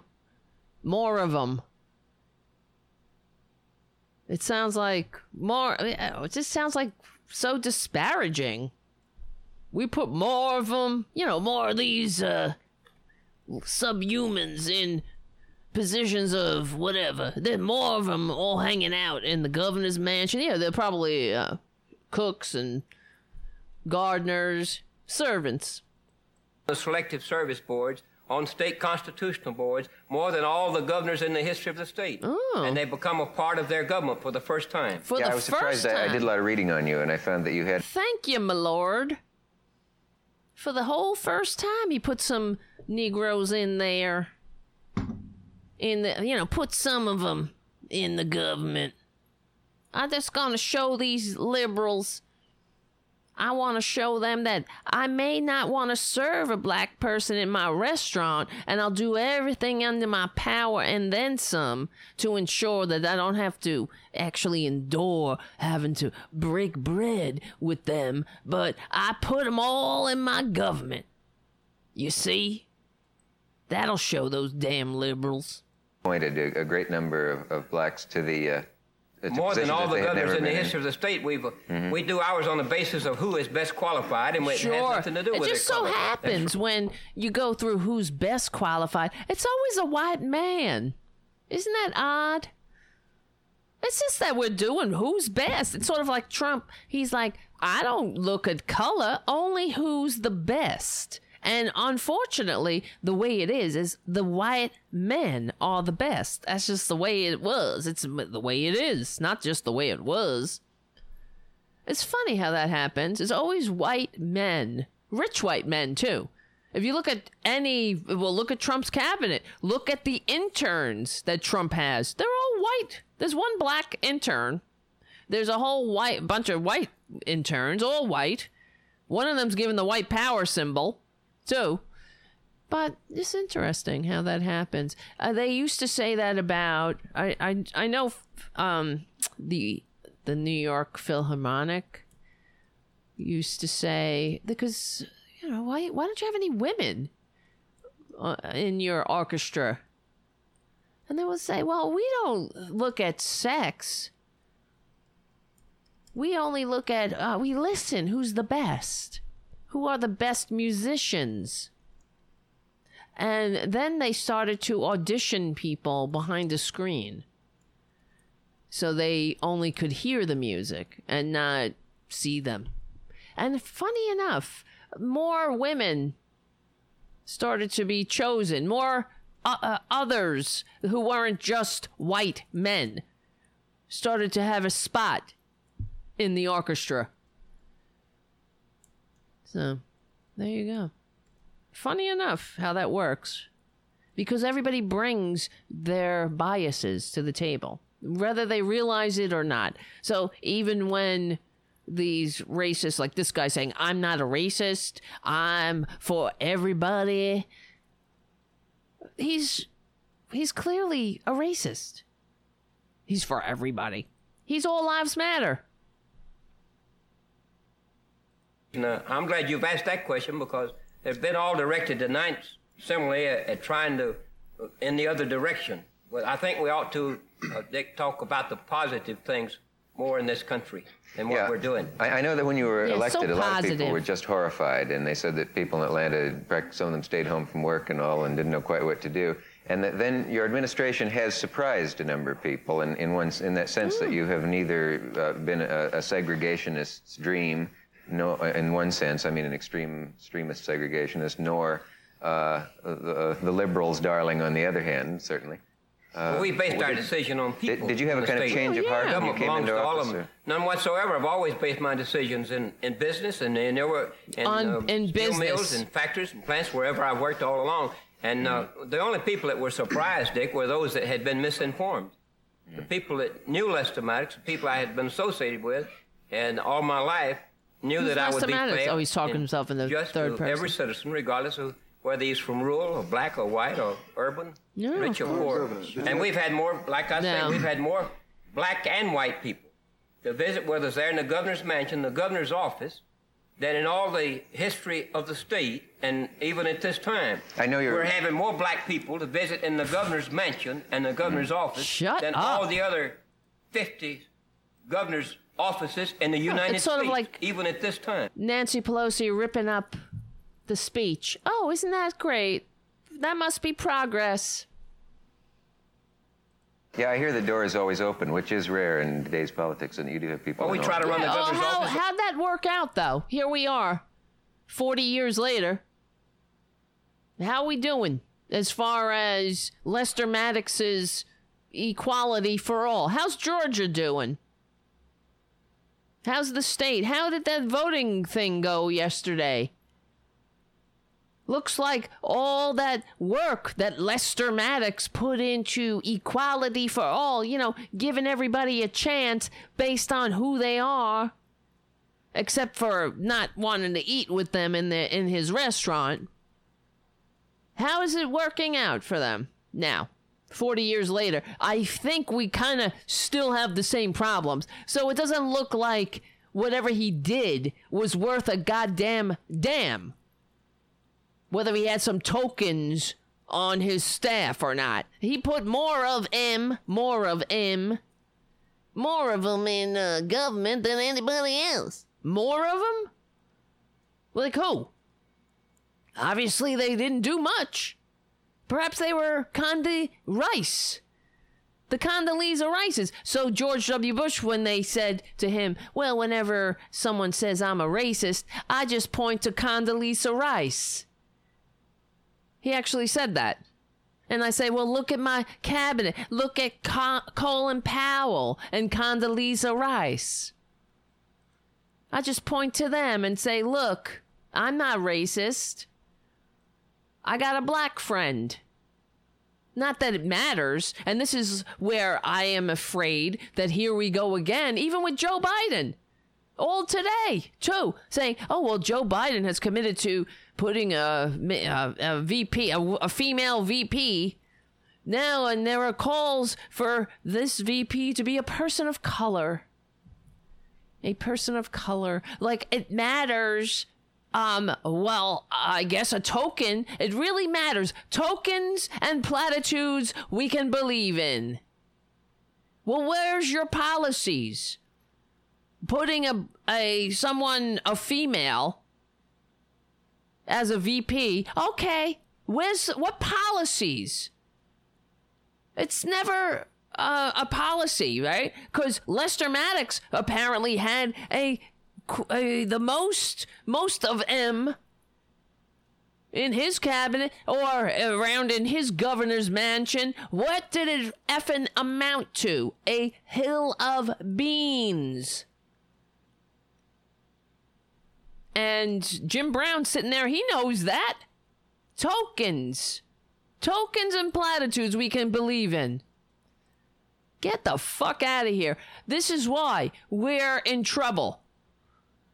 My friends, we really are. We totally are in big trouble because it's not just coming from the right. It's coming from the left, so-called left.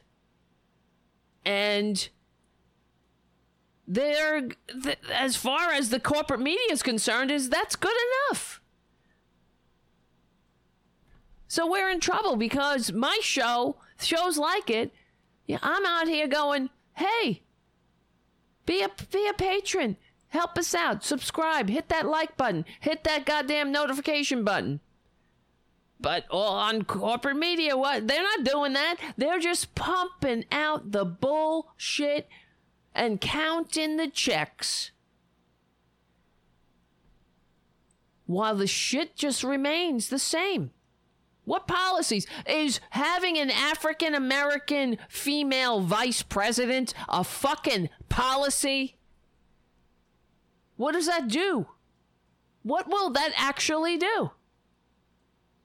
Maybe, okay, it looks good for young people in this country to see a diverse landscape of people having different roles.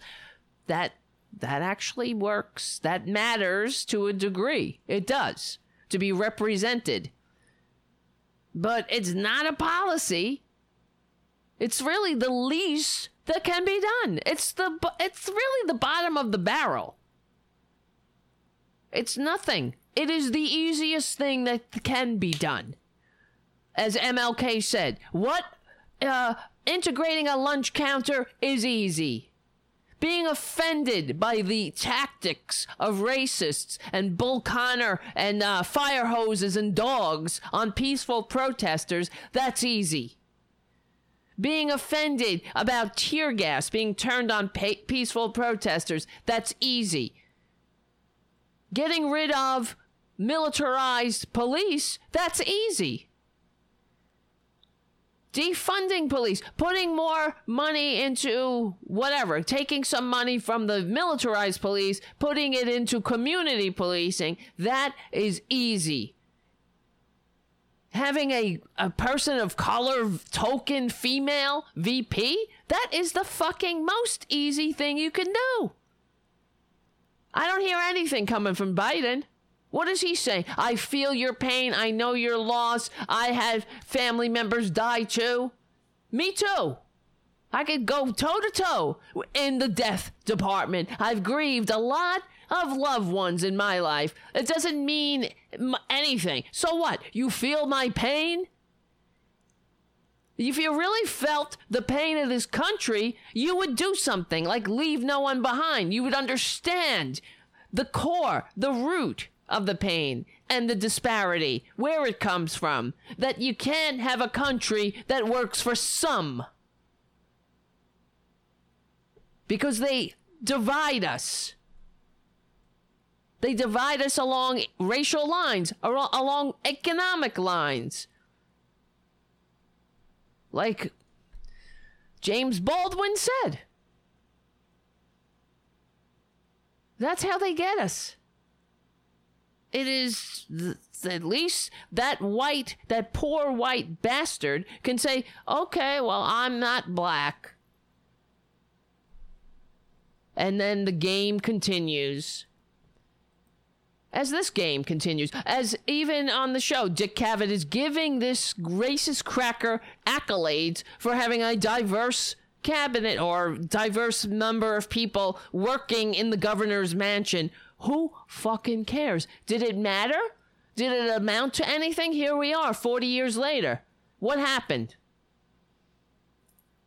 Do you see the results? What are the fruits of those labors? For Christ's sakes.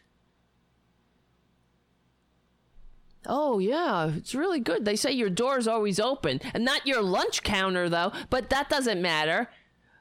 Obviously, this racist, this Lester Maddox asshole, is a little too clever for the entire system. He knows how to play the goddamn system.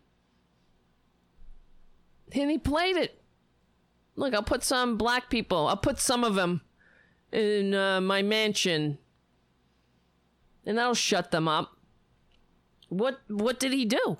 And let's continue with what James Brown said. You run your own business, your own home. Jim Brown. Mm-hmm. Did you have any problems from the bigots in the South? Any problems with that? Listen to what he says. Home. Mm-hmm. Did you have any problems from the bigots in the South? Have any problems with that? From the white bigots because you did so much for the black man. So he asks, did you have any problems with the bigots in the South? Because you did so much for the black man. And that shut him the fuck up. It's true. Did you have problems with the people that knew, like the KKK? Did they give you a hard time for being such a fighter for our fellow Americans who had darker pigment? And you could see, it's so pathetic watching these Dick Cavett and this Lester Maddox asshole. This Dick Cavett giving legitimacy to Lester Maddox, treating him, just talking over Jim Brown as if there's not a whole history there, as if he's not sitting there having to keep his mouth shut, having to swallow 400 and plus years of oppression in this racist ass country as these two white people pat each other on the back. But yeah, so this is when Lester Maddox gets triggered. What do you mean, which white bigots? The black ones and white ones I have trouble with from time to time. No, I said white bigots. I have the black racists and the white racists. Yeah. Did you have any problems from the white racists because you did so much for the black people? Mr. Brown asked you, Governor Maddox, if you'd had any trouble from your white admirers for the fact that you have done some things. He didn't say admirers, sir. No, he said bigots. Well, why didn't you say it like he said? What? You have me there. Why didn't you say it? Now, see that what I'm talking about, Dick? I do see it, You take words and twist them around and you mislead the people in the audience. Fake news. You ought to start being honest, all of you, with your words and what you're saying to people. See, now he comes out with the victim. He is a victim. Aren't they all the same, these goddamn crackers, these racists, these conservatives? Today he would be a Trumpanzee. He wouldn't be a Democrat, that's for sure. He would be a Trumpanzee. You said admirers and he said bigots. A lot of difference, isn't there? Yes, I feel like a bigot person. Why do you want to mislead the people like that? I didn't mean to mislead the people. It is a good question, though, isn't it? It's a good question, but for you to come back and call bigots my admirers is a farce. It's a he's so act of hypocrisy. Offended. It's a terrible way to treat a guest on your show, and you know it. Oh, poor thing. He's right about that. Why don't you apologize to the people for calling people that are my admirers bigots? Now wait a minute. I'll take you half seriously on this, but I won't. We got over 4 million people in Georgia that are my friends, and I call admirers, and you calling them all bigots. No, I'm not. Now you apologize to them. No, I won't. Oh my God. Oh no, don't. Please. He walks off. You better apologize to the people. You better sit down, I'll explain apologize. I'm a victim. Better apologize. Let me see. I'll answer his question when you apologize to people. Let me see if I can focus in on that. If, in fact, I got friends that are black and white and admirers, and they're none of them bigots. Oh, yeah, of course not. May I none now of them. answer? Yes, sir. If I called any of your admirers bigots who are not bigots, I apologize.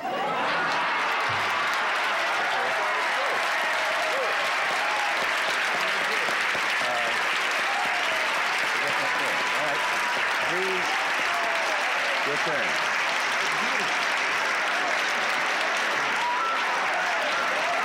Now let the governor answer. Please. I wouldn't accept that on representing the people of Georgia under any circumstance. You're saying that some of them are bigots. Yeah, of course they are. Are you fucking kidding me? You can't be decent. You don't belong on television. This is why this country is fucked up. Because they refuse to look in the mirror. These goddamn conservatives. You're calling me a bigot. This is like Justice Roberts saying that there's no need to have a Voting Rights Act anymore because racism is over, considering we have a black president. He even asked during the arguments that he asked one of his questions, one of Roberts asked, well, are you saying that there are more racists in the South? He asked during arguments, as this is from Business Insider. Wait. Hold on, I hit the wrong button. Roberts asked a lawyer for the U.S., a lawyer acting, for the United States, during arguments, whether the feds thought citizens in the South were more racist than citizens in the North. So the way he was presenting it, are you saying there are more racists in the South than in the North? Well, I'm not saying, and then of course the judge, the lawyer for the United States was like, oh, no. Are you kidding me? And I don't know. There's no poll, because here's the truth. If you ask people, you ask David Duke if he's a racist, he says no. You ask Nazis if they were racist, they'll say no. They just love their country. This is how they present it. So loving your country means, oh, I'm not racist. It's like this guy. I don't judge people. I'm already doing what MLK says, judging people from the content of their character, not the color of their skin. Really? Except when it comes to serving them in my diner, in my greasy goddamn spoon diner. But has anything changed? This is why I'm playing this video on the show, because when I found it and I saw it and I was watching it, I just could not believe how everything has stayed the same. From the argument, from the all lives matter argument, these conservatives, I don't care if he had a D after his name. This is the other thing I need to note. This Maddox guy was a Democrat. At the time, there were a lot of Democrats in the early days, including after the Civil Rights Act was passed. But they were racist. Today, they would be Republicans. There's no doubt. The fact is, it doesn't matter whether you have a D after your name or an R after your name. It's conservatism and progressivism. Liberalism or conservatism. Whether you have a D after your name or an R. This is the argument, basically. Whether you are capable of functioning in a free democratic society, or you're not, or you think that only a few people, the right people, meaning rich white people, deserve power and thereby more power and money, and thereby more power. So what's changed? They're always the victims, the professional victimitis in conservatism. That's how I know this guy, even though he had a D after his name in 1970, he would have an R after his name today. It makes no difference. So, and he's a conservative. Not only is he a filthy racist who is incapable of looking at himself in the mirror, he twists everything around, so he's the victim. And he's offended. He's perpetually offended.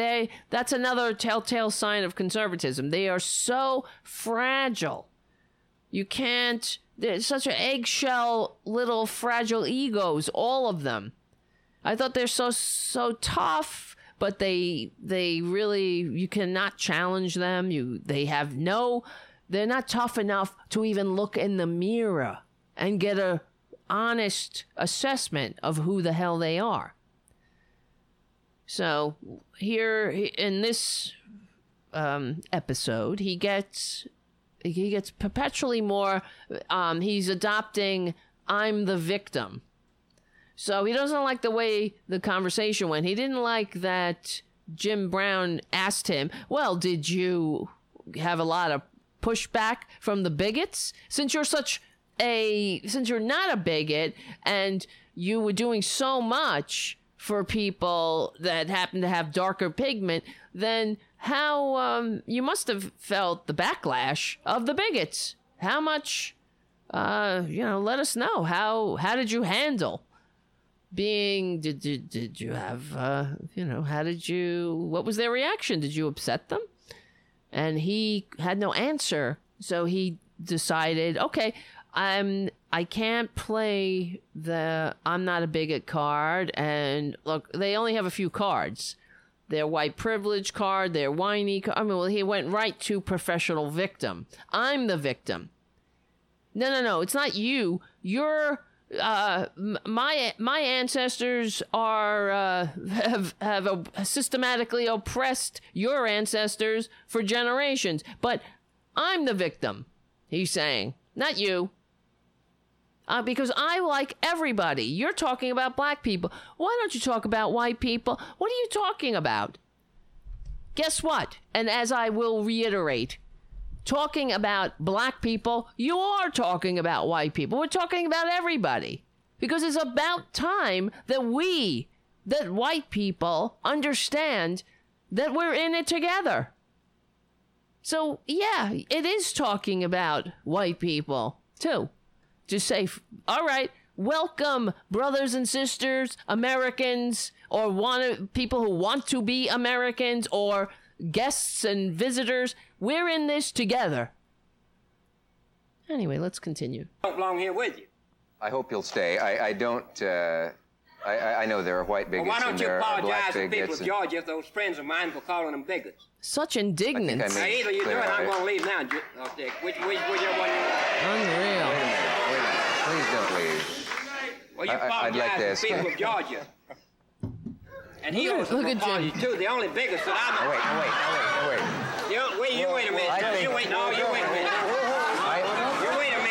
The only bigots that ever I've been involved with came out of New York and New Jersey. The white ones that came from New York and New Jersey came down there and tried to destroy the South and tell lies about what's going on in our part of the country, which is one of the leading parts of the country. Wait. He's talking about the people from New York and New Jersey. You mean the Freedom Riders?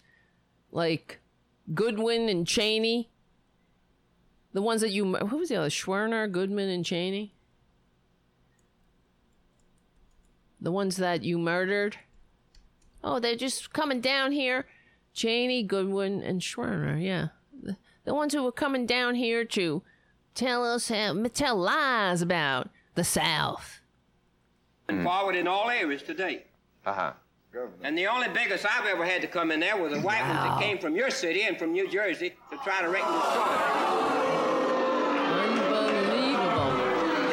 Now, Dick, I'm gonna give you 1 minute to apologize to the people you call bigots in Georgia. I'm gonna leave your show. Now you do whatever you want. Oh my! Wait a minute. Wait a minute. You got 1 minute. Fragile bigots. You got 1 minute. Goodbye. Bye. Bye, Felicia. Please. Governor, I find you most interesting. You're a most interesting man. There's something likable about you at your most outrageous moments. And, what do you mean outrageous moments? Oh my God! I honestly don't know how seriously to take you at this moment because I don't think I have consciously offended anyone. Holy shit! And I didn't mean to. And if I have unconsciously offended anyone, then there's no need to apologize because it was an accident. Well, tell him that you've made a mistake then. Oh my God! What a fucking baby! In a way that was not exactly accurate in the sense that he did say bigots. Have any white bigots been upset because you have done certain things to the blacks? You came back and said my admirers. Wow! You haven't apologized yet, and you got 15 seconds. All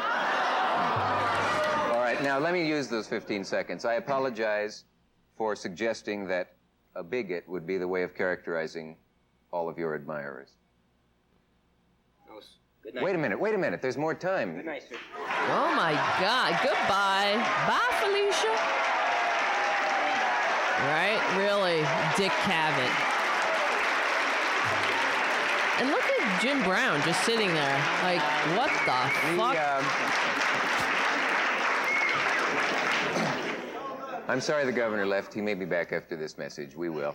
Whatever. Look at my cat.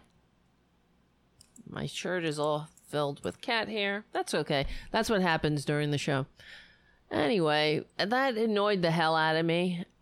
And it's emblematic of everything that's going on, that's still going on. And that's why I played the video too, because I wanted to show that what the hell has changed with tokenism. That this guy's putting tokens in the Georgia State House or wherever the hell they were, the governor's mansion. Did that really do anything?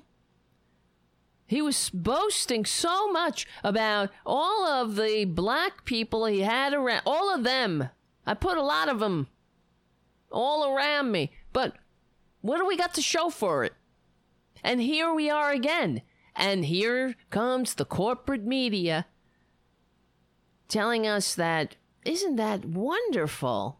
He has promised Joe Biden has promised to make a woman his running mate, and now calls are coming louder and louder for him to use to put really, that's probably a good appropriate word, to use a woman of color, to put her, a woman of color, in there as a token.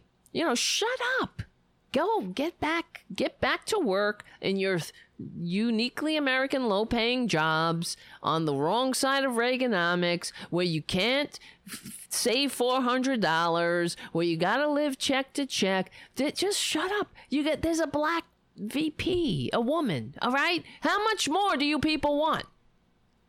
What's gonna shut you up? I mean, we took a knee, we ripped up a speech. What else? I made a fake, I did a little sarcastic clapping. And now I promised to put a black woman VP. What else do you fucking people want? I mean, you can't have universal health care because that's too pie in the sky. My benefactors don't like it. You can't have equal protection under the law, equal pay. You can't have what else? You can't have sick leave because that's not American. That's not American at all. Because here in America, like Joe Scarborough says, we don't like vacation days. We don't like sick leave because we're driven in America. That's what he says. We are driven. But he likes vacation days. I know that. He likes sick leave. But we, meaning me, you, those who work for a living, get out of bed and go to work every single goddamn day till the day we die. We dum-dums. We don't want to retire because we're driven. We're driven like mules, borrowed mules. But still driven. That's America. How would we be if we had sick leave? Oh my God. Sick leave like every other country, vacation pay like every other country. I mean, that's just too pie in the sky. God damn it. That's just too European. For example, as reported in Forbes, I don't know, this was an article in January of 2019. 78% of workers live paycheck to paycheck, by Zach Friedman.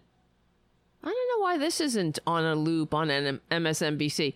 Career Builder found that 78% of U.S. workers are living paycheck to paycheck. This number may be further exacerbated by the recent federal government shutdown. Well, this was in 2019, in February, of course, which has resulted in more than 800,000 federal employees not receiving paychecks. So what can you do to battle financial pressure? Here's what you need to know and how to improve your financial profile. According to a 2017 survey, Career Builder, a leading job site, found that some startling statistics related to debt budgeting and making ends meet. For example, here are some findings. Nearly 1 in 10 workers making $100,000 plus are living paycheck to paycheck. More than 1 in 4 workers do not set aside any savings every month. Nearly 3 in 4 workers say they are in debt. More than half of minimum wage workers say they have to work more than one job to make ends meet. 28% of workers making $50,000 to $99,000 usually or always live paycheck to paycheck. 70% are in debt.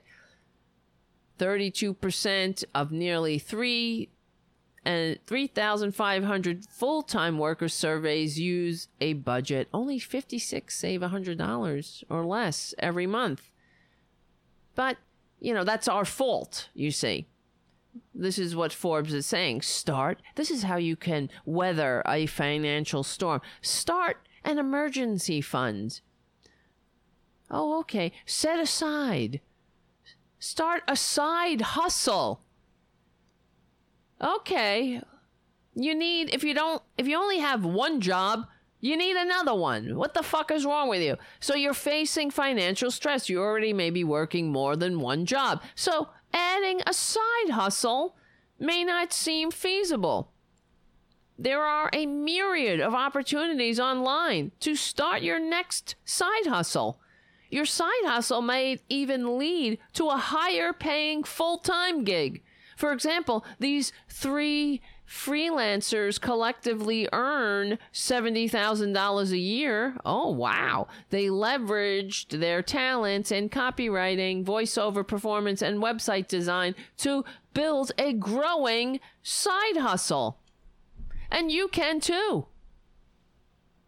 Unbelievable. A fucking side hustle. This is what they're saying. You see how they presented it? You're facing financial stress. You may already be working more than one job. So adding a side hustle. So it's not a third job. It's a fucking side hustle from your 2 jobs. Oh, Tara Jr. Tara Jr. Can you believe where we live? Can you believe this world? It's a cat and mouse world. What are we gonna do about it? It's dog eat dog, dog eat cat. Hair on my shirt. There's a cat there. Uh-oh, do not fight. Yeah, side hustle. That's what we can do. Don't sleep. Who needs sleep? It's overrated. You'll sleep when you're dead. You'll be sleeping a long time. But by then, let's hope you get to sleep before you become a burden. Before you need to, I don't know, become less driven. You know, you can't really be driven when you're trying to, I don't know, maybe drive yourself to do a GoFundMe page for your diabetes or cancer treatments. Unbelievable. So let's see what else is going on. Now the cats are fighting. Great. I can hear them. What's going on? Stop it. See how they listen to me. Unreal. Yeah, well, let's see. Let's keep on the subject here. I just want to read this one thing. Martin Luther King's true radical legacy is being whitewashed by people looking for easy absolution. This is from NBC News, surprisingly enough. Praise for Dr. King highlights a difficult truth. His legacy has become as segregated as the country he tried to heal. By Caitlin Bird, and this is from 2019. The celebration of the life work of Dr. Martin Luther King Jr. takes place this year amongst political chaos. In particular, it is occurring in the middle of a weeks-long government shutdown that has pitted President Donald Trump, Twitler, in other words, the leader of a party that is 90% white. No, they're not racist, though. Against the most diverse Congress in American history over an idea that has been derided as racist and xenophobic. Praise for Dr. King's legacy will emerge from this partisan rancor. Rather than invoke unity, however, such praise exposes a difficult truth. King's legacy has become as segregated as the country he tried to heal. For white people, Reverend Dr. Martin Luther King Jr. exists mainly as a mainstream portrayal of a saint of redemption. In this historical interpretation, Dr. King saved both black and white Americans from the evils of segregation while overcoming the resistance of a few powerful, bigoted individuals with little more than a dignified protest and the strength of his convictions. This, Dr. King tells us, that hate cannot drive out hate, that we should judge each other on the content of our characters, and that poverty and racism are their own evils. This Dr. King did not think us wrong as long as we did not have hate in our hearts. Doesn't want us to dwell on each other's differences and knows that what hurts white people also hurts black people. This Dr. King does not judge. This Dr. King does not see color. He does not ask for reparations. His solitary request is to act with love.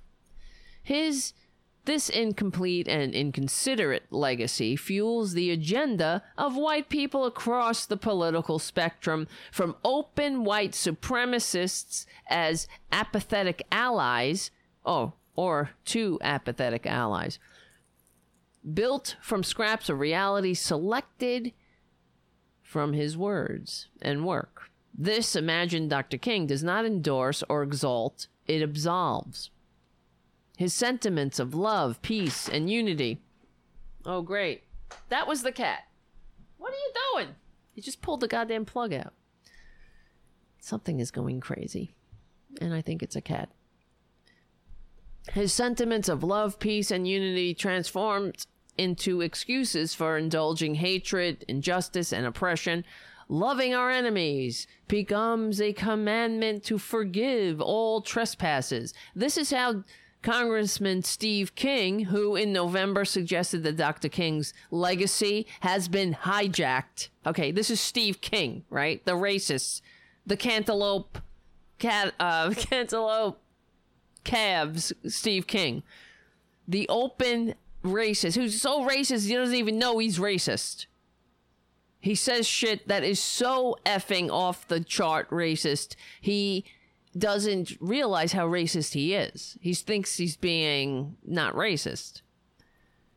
He has really open white supremacist, this guy. And Steve King, come on. That's the best he's got. You see, that's why somebody like Steve King has to be a racist and a white supremacist, because if not for being born white, who would he be? That's the best he's got. He can't let go of that white privilege because he's inadequate. If all things were equal, we'd all see how low on the totem pole he actually is. What an idiot he is. What a dultard.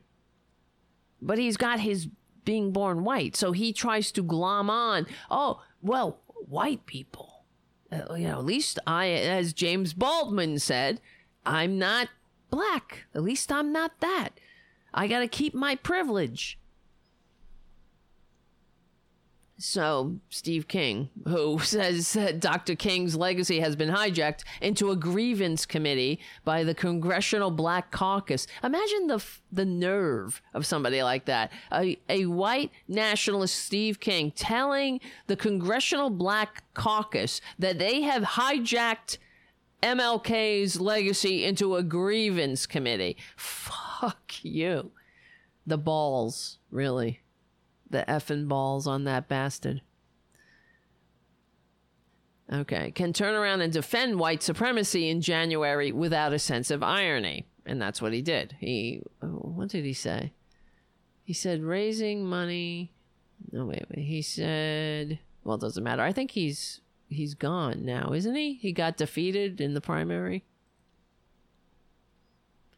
He said rabid leftist media are coming for him for supporting the dultard in the White House because of his views on immigration. Blah, blah, blah. Anyway, whatever. It doesn't matter. I'm not trying to go down Steve King road here. Okay. Seeking peace has becomes a call against any and all confrontation, direct or symbolic. This is how national politicians from both parties can receive more attention for condemning the public discomfort of their peers than in seeking the safety of the citizens in their care. Dr. King's imagining of an integrated world becomes enough to draw focus away from the marginalized and the exculpate the racism from the majority. This is how a progressive voice can tout civil rights bona fides and yet so easily cleave a space between the politics of identity and the concerns of citizenship. It is true that Dr. King did seek, coordinate, and give partnership to white communities, speak about equality for all as the solution for suffering, and give voice to the redeeming power of love and the tactical strength of nonviolence. It is not a false legacy or one that should be ignored. But too often the power of that legacy is used by white voices to minimize the systemic violence of racism, sow complacency and resentment at majoritarian sacrifice, and to characterize the work of his life as complete rather than abandoned, rather than shine a light on the ways our society has fallen short of its incredible promise, past and present. The brilliance of Dr. King's aspirations are used to make invisible the perpetrators of common violence, the silent disapproval of white moderates, and the diasporities. I can't say that word. How do you say that word? I know it's an easy one. Oh, it's not diaspora. It's disparities. See? My eyes are shut. Not this. I was reading it as diaspora, something, a different word. In income, housing, justice, and mortality that have become no less acute with time. It also has the power to render invisible another legacy. Dr. Martin Luther King, the martyr. This is a voice and vision which channeled the efforts of thousands to speak to the sufferings of millions. This legacy remembers that it was not the warming hearts of the white South, but the shame of white Northerners that paved the way for civil rights legislation. When the latter could no longer be shamed, the legislation stopped. Okay? Think about that. This is why it's important to be out in the streets and not stop and not accept what they're trying to give us, the easy way out. That's not the end of it. A few nicer cops is not going to do. Or we're going to be here again. We will be selling out not only the present, but the future. Yet again, as we were sold out again and again and again over the generations. How many people since that interview, that Dick Cavett interview, are dead or die by death of despair, on the rise, off the charts in this country? The income disparity, the upward immobility, all of this leading us to today. What happened? It didn't, did that white bastard's goddamn token cabinet? What did that do for, I have a dream? Nothing. Fucking shit. I'm so pissed off, really. I'm sick of it. It's so obvious, for God's sakes. And it's happening again. That's really why I'm pissed. Because it doesn't have to happen. Here we go again. We never put the goddamn dots together, and we continue to allow it to go round and round and round we go. While we go lower and lower on the ladder. At least, 40 years ago, there was a middle class in the United States. Now, it's gone. At least, 40 years ago when they had that interview, the people, I don't know. I can't really say. Now that I'm saying that, I'm saying that's my white privilege talking. Because I'm talking about, my ancestors 40 years ago. It wasn't that good for our African American brothers and sisters then either. So it was... That's why, I don't know. I see it happening again, though. They're doing it to us again. To me, when I listen to the corporate media go on and on and on, constantly defining what this moment is as an uprising against police against the militarization of police, I don't know. To me, it feels like every MLK day when I'm like, are you effing kidding me with this I have a dream speech again? Let's get to the root, what he was really talking about and why he was killed. They don't kill people who say, can't we all just get along? They kill people who say, this system isn't working. It's economic disparity, upward immobility.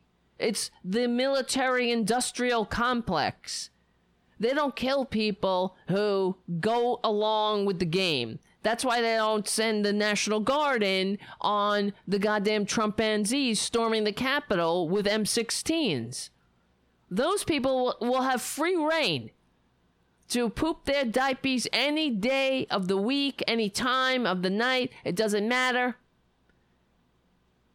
That's why the National Guard attacks the peaceful protesters in this movement. Because it actually is coming too close to the bone. They're getting to the root. And it might actually spill over into doing something. And that's not going to do. The party will be over. They're not going to allow it. That's why I'm telling you, what did Joe Biden come out? He gave a speech where he's calling for $300 million to reshape police departments. I mean, fuck you, man. Okay. Former Vice President Joe Biden is still pledging an additional $300 million in funding for police departments. Biden campaign has tried to thread the needle amid nationwide protests, saying former VP suggests the urgent need for reform. Oh, wonderful. He's for change we can believe in, but believes more funding, not less, is needed to enact it. Reform in the police department. I've long been a firm believer in the power of community policing, getting cops out of their cruisers and building relationships with people in the communities they are there to serve and to protect, Biden wrote in a USA Today op-ed. That's why I'm proposing an additional $300 million to reinvigorate community policing. He delivers a heartfelt message at George Floyd's funeral. So heartfelt. In the course, let me see. Oh, God. Just living their life. Why in this nation do too many black Americans wake up knowing that they could lose their life in the course of just living their life? Why does justice not roll like a river or righteousness like a mighty stream? Why? Ladies and gentlemen, we can't turn away. We must not turn away. We cannot leave this moment thinking we can once again turn away from racism that stings at our very soul. Is anybody buying this shit? That stings at our soul. What an amazing speech. I know this morning, as I was watching Morning Joe, they were like, it was so touching, and the empathy gap is so evident in this current administration. Yes, the feeling our pain. Thank you. We cannot turn away from racism. Well, then, why? I'll say it again. Say it again. Why? Say it again. Why? Why do you propose policies that leave millions out? I don't know. Why do you think it's okay to throw a fucking subsidy? Because this is what they're going to do. Throw some subsidies at people who are on the balls of their ass, many of whom are in the African American community, but they will do nothing to fix the systematic rot in the system, thus raising all of us up together as Americans, where we can say, we are in this together. That's how you overcome it. Am I wrong? God damn it. Somebody tell me, no, Tara, you're fucking wrong. All we need is more. We need $300 million more dollars into community policing, and maybe some NAACP, scholarships from Goldman Sachs. And all of corporations, from this hedge fund to that goddamn chicken chain, to post on their Twitter feeds that they believe Black Lives Matter. Tell me I'm wrong. I hope I'm wrong. I hope that an NAACP scholarship will help. It's going to help one person, perhaps. But tell me how it will fix the disparity, the broken goddamn system where the American people are, the middle class is now below 50% of the population. How is it going to fix our, it's all on us again. You see what I mean? It's again another Band-Aid on a bleeding artery on us that says there's nothing wrong with the system. It's you. You are racist. It's only you. It's only if you could only judge somebody by the content of their character, not the color of their skin. Yeah, okay.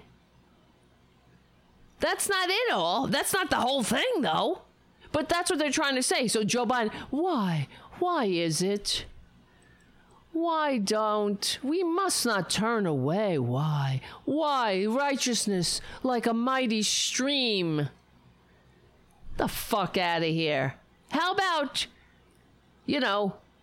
Social Security for all? Raise Social Security. How about Medicare for all? Instead of saying, you know what, I'm sick of having a system that throws subsidies on some, instead of healing our disparities, we're going to have a country that leaves no one behind. We're going to work for all. So FDR made Social Security belong to all of us.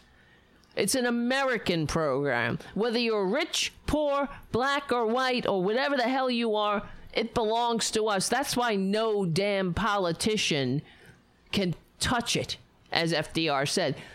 We're going to have American programs for all of us, not just for some of us, where some people have health care and some people have subsidies and others get you in the scratch and save and have their fucking third side hustle while they're pointing down at people who are lower on the ladder saying, hey, how come they get a subsidy?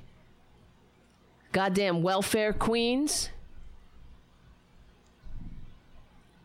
Fucking the game, the goddamn game. That is the game. And they're doing it to us again. Are we going to let them? I hope not. I really hope not. So here's Joe Biden's speech. This is what he wrote in USA Today. From the moment I launched my campaign, I've said that we are in a battle for the soul of this nation. After 2 weeks of daily protests with thousands of people coming out to march for racial justice in the midst of a pandemic, with gatherings in all 50 states and Washington, D.C., and in the communities of every size, the American people have shown the world exactly where we stand in this battle. We know the nation we want to be. Now we have to deliver on this moment to achieve fundamental changes that address racial inequalities and race and white supremacy in this country. President Donald Trump's hate-filled, conspiracy-laden rhetoric is inflaming the racial divides in our country, but just fixing the way the president talks won't cut it.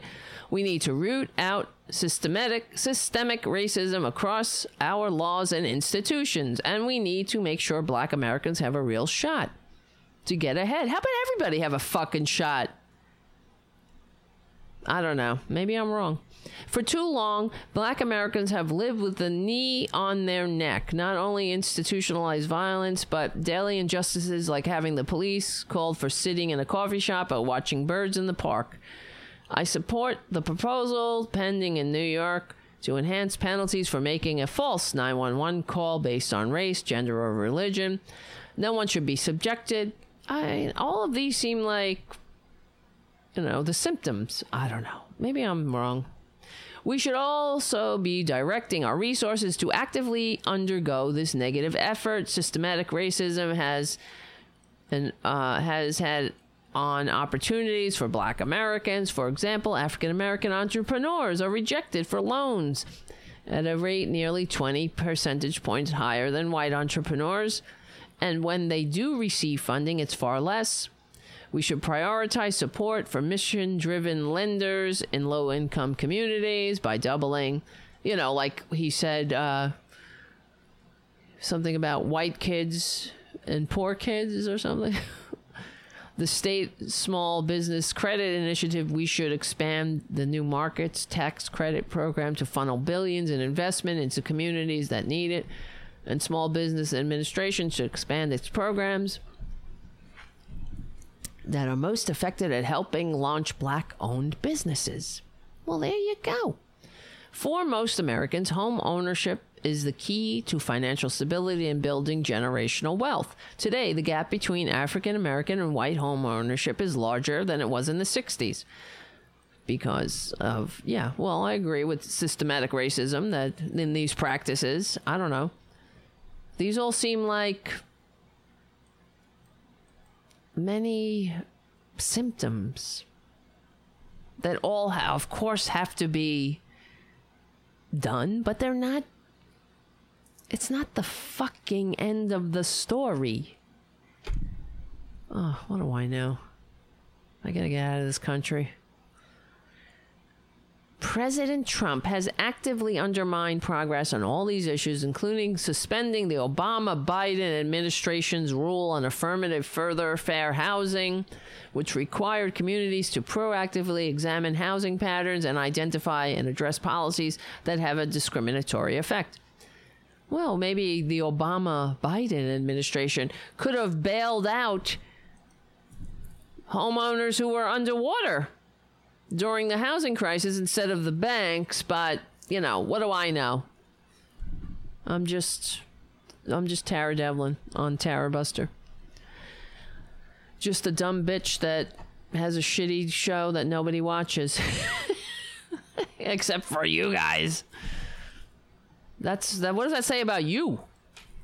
Watching a show that everybody rejects. Why do I even bother? Why was I born? Anybody know? Where is it?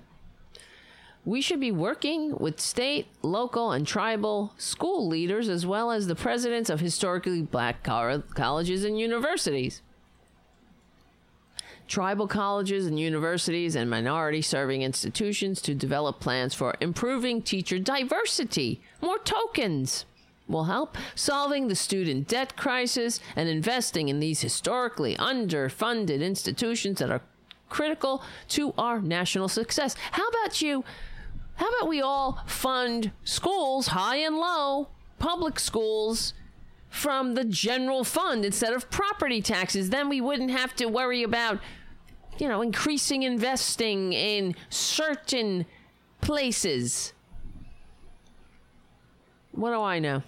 Across the board, from our classrooms to our courtrooms to the president's cabinet, we have to make sure our leadership and our institutions actually look like America.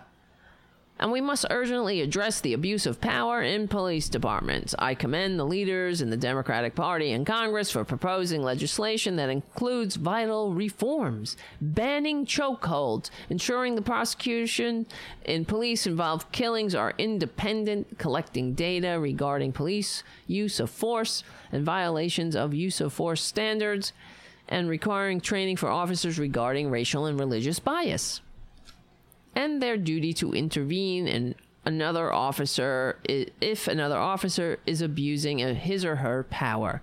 Don't defund police. Support reforms, says Biden, because he wants to attract Republicans.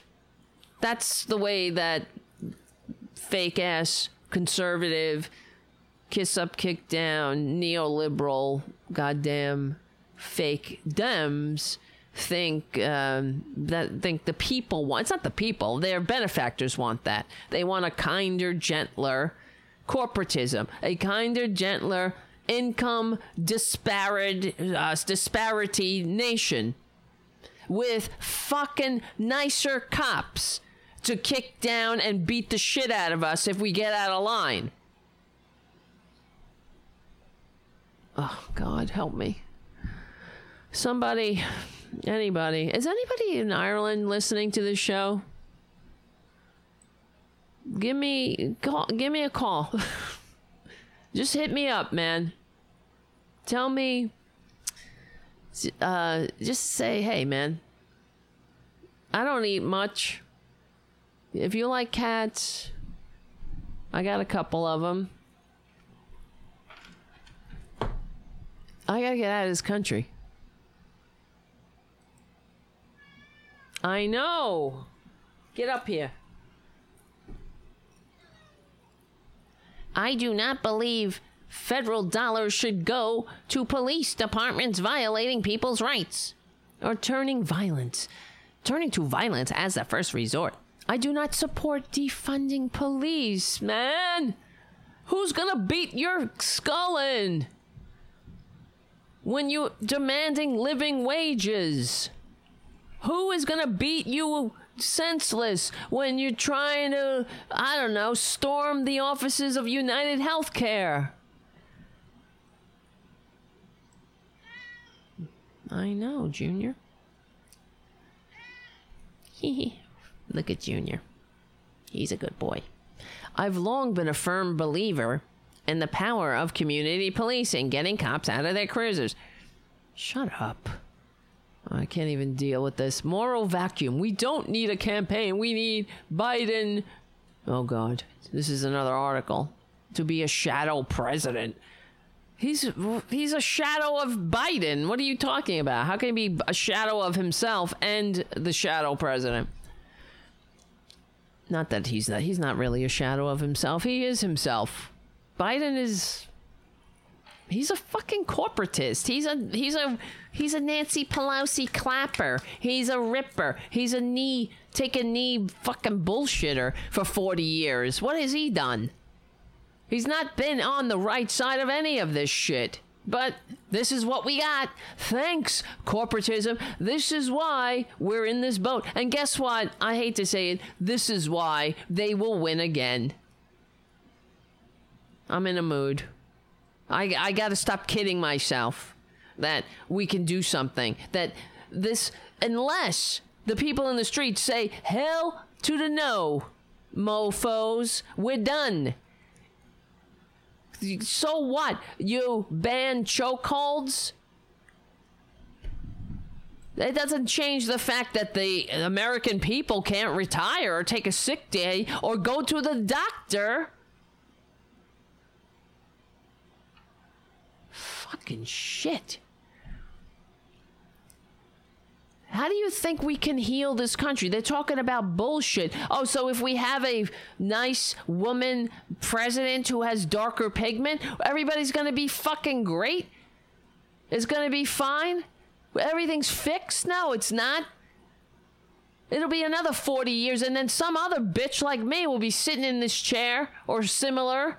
Not this chair, probably. And complaining and showing a clip of the same old shit. Showing a clip of Joe Biden saying, here's my African-American female running mate. But by that time, instead of below 50% of the population, the middle class will be gone. It'll be below 10% of the population. Everybody will be a goddamn indentured servant with 4 uniquely American low-paying jobs that don't have any retirement security or security. And they'll have 4 uniquely... that'll be 3 jobs and 2 side hustles.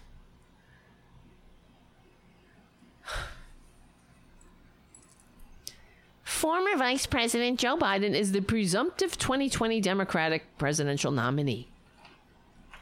said, I'm ready to do that work starting on day one. Well, let me just read this last paragraph. Nothing about this fight will be easy. Institutions resist change. Are you kidding me? No kidding. Can I introduce you to the DNC? Racism has been a fixture in our society for hundreds of years. It will take leadership at the highest levels of government and sustained grassroots pressure from communities who no longer stand by silently when injustices are inflicted on people of color. Vitally, it will require all of us to examine our own conduct, our deeply ingrained habits, and our own thinking, because it's not the system. Don't hate the player, hate the game, man. No, hate the player. Hate the player. That's what he's saying. All of this is related. There's a lot of racist assholes because they fall into the trap of divide and conquer. They don't see the game being played against them. They'll say, oh, well, those people, they get everything handed to them, those welfare queens. Well, if we had a system that worked for all, you would disarm them of that cudgel. And it would also mean that we would have a rallying point where we could say, we're Americans, we're in this together, all of us. We may have had a racist-ass history and started on genocide and slavery, but our better angels prevailed, and we understand that we are in this together. Just like our founders understood intellectually but couldn't actualize because of their own prejudices. E pluribus unum. Out of many one. Out of all of this diverse tapestry, we're in it together. So if you get sick, I get sick, and we're in it together. You don't have to go beg. We take care of each other in this country. Because we understand we're all connected. I don't know if this pandemic doesn't seem to shake us loose from the fact that if somebody can't get health care in this country, we're all in big effing trouble. We're all in danger. I mean, we're all connected. So we take care of each other. It's the mark of a civilized society. That's how other countries who are the happiest countries on earth, that's how they get there. They understand. They're in it together. And I don't want to hear this shit. Oh, we're such a large country. We could never do that. We're so large. We are the richest country on earth. We have absolutely no excuse not to do it. Except our own ignorance, stupidity, and willingness to continuously fall into the same trap. Now, if I'm wrong, I would like somebody to tell me. Are you wrong? Tell me. Show me. I'm open to change. I want to know. Am I off the mark? Is it... you're wrong. It's only this. We need community policing. Don't worry about the incredible income disparity and upward immobility, the millions that die without health care, the thousands that needlessly die every year, the millions that go bankrupt, the millions that can't retire, those who can't go to the doctor when sick, the lack of paid leave, the lack of job security, the lack of retirement security, health care for some, the way that they divide and conquer us. It's not, all of that is nothing. It doesn't matter. We need a nicer cop. Some more community police.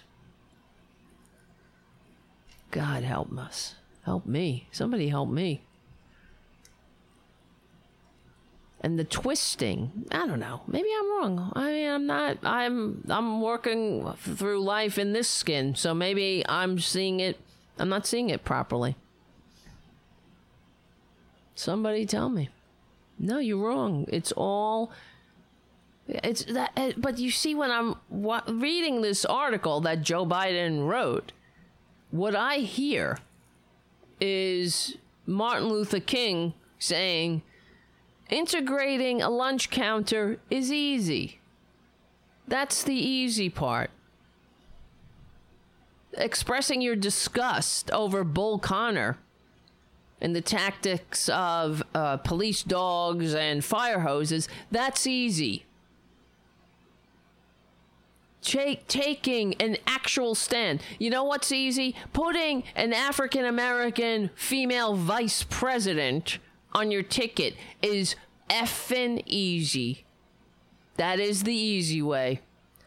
What's your policy? That's what makes me so sick, because it's so goddamn... It's so cynical. He is counting on the stupidity of the American people, and guess what? He won't be proven wrong. He's counting on theirs to fall for it. Oh, whoa, how wonderful. Bah, bah, bah. Oh, African-American vice president, female candidate. Whoopee-doopie. That's easy. What do you think MLK would say? It's goddamn easy. It doesn't change anything. It doesn't change the country. It doesn't change racism in the country. It doesn't change a unified civilization. I mean, in my opinion, it's all of these initiatives are patriotic imperatives that are necessary to have a functioning democracy and help heal the racial discord. You can't point at somebody and say, well, why does he get his? Why is he a welfare queen and king? When you're all in the same goddamn boat. Everybody in, nobody out. But that's too hard, because that would require progressive taxation. That would require reinstating the estate tax. That would require too much thinking, big thinking. And it would also require disarming. It would require the elites who own government to willingly disarm themselves of their greatest weapon that they have against us. Divide and conquer. And they don't want to do that. Just like the DNC wouldn't want to let go of their power. The dumb people. People have the power. Get the hell out of here. People want a seat at the table? I'm a Democrat, not a socialist. Whatever that means, I'm still asking the question, if you say you're a Democrat, not a socialist, or whatever you say, that's why you're voting for Biden, or that's why you didn't like Bernie, or whatever, I want to know what that means. I have yet to receive an answer. I want to know, because I want to understand. I like to understand. That's the difference between me and Republicans. I like understanding things. So, I don't know. I know what, to me, a Democrat means. You know, somebody, in my opinion, it's somebody who wants universal health care. Doesn't want to leave their fellows behind. But I don't know. I still can't get it. I don't get it. What it means. I'm a real Democrat. I'm not a plutocrat. I'm not a... Wait, here's Biden. Wait. I'm not a socialist. I'm not a plutocrat. Are you kidding me? I ain't a socialist. I ain't a plutocrat. I'm a Democrat.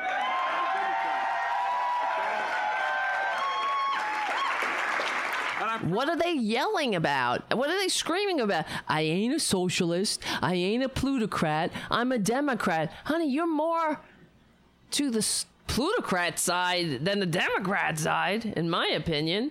I ain't a socialist. And that was after he wanted to court Bernie supporters. I ain't a socialist.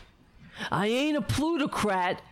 So, and he's right there counting on all the idiots in the audience to know what the fuck he's talking about. What are you talking about? You're not a plutocrat. Of course you're a plutocrat. Let's see. Plutocrat. Let's get the very definition.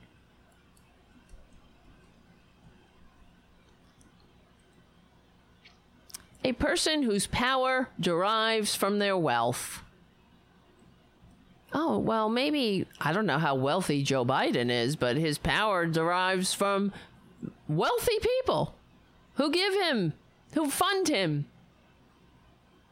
who give him his power, who he works for.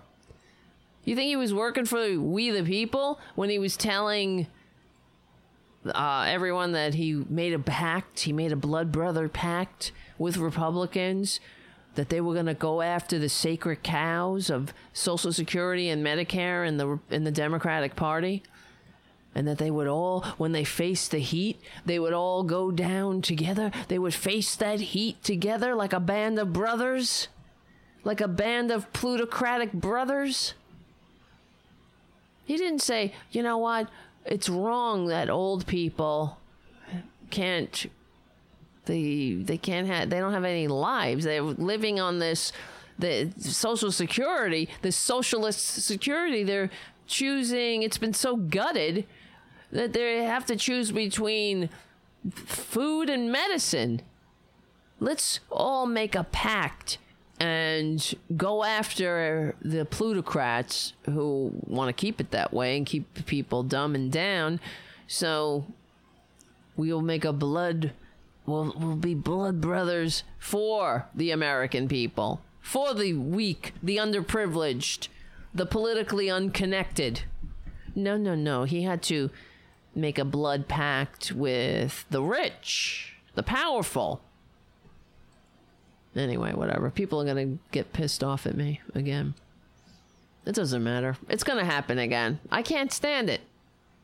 I cannot stand what's happening. I mean, I'm talking about Biden. Never in a million years. Why? I mean, never in a million years would I think that the Democratic Party, of all the people, of all the gin joints in this goddamn godforsaken dying empire, they picked him. The guy that, well, it had to be anybody but the dumb fucking socialist, not dumb, I mean, the socialist working for the people. Anybody but the people, right? Anybody but those uppity plebs. I don't know. Yes, I'm looking at the chat. Richard W. Joe Biden should be our wake up and warning. Nothing will change. He's no Roosevelt or Johnson. No way. That's why it's going to get really tiring to go in the streets constantly. To be in the streets. But it has to happen. How much more? They're going to throw everything at us. Every platitude, every photo op, every stupid, anything easy. They're going to throw it at us. Are we going to settle for it? It has to start right now. I suggest everybody, you call your Democratic representative, you call your senator, and you tell them bullshit. F this bullshit. Call the Democratic National Committee. Say, forget you. Enough with the platitudes, the bending of the knee. We've had enough. Ripping papers, stupid platitudes and photo ops, pandering little displays that mean nothing. Tokens. All right. Anyway, that's why I get so depressed, because I'm like, why? Okay, this is why I ask you, all of our listeners and supporters, to continue to support the show, to spread the show, this show, and those like it. Invite your friends. Ask your friends. Say, this is the truth. Don't... What are you listening to MSNBC? Have you heard this? Have you heard Tara Buster? Because we're not kidding around here.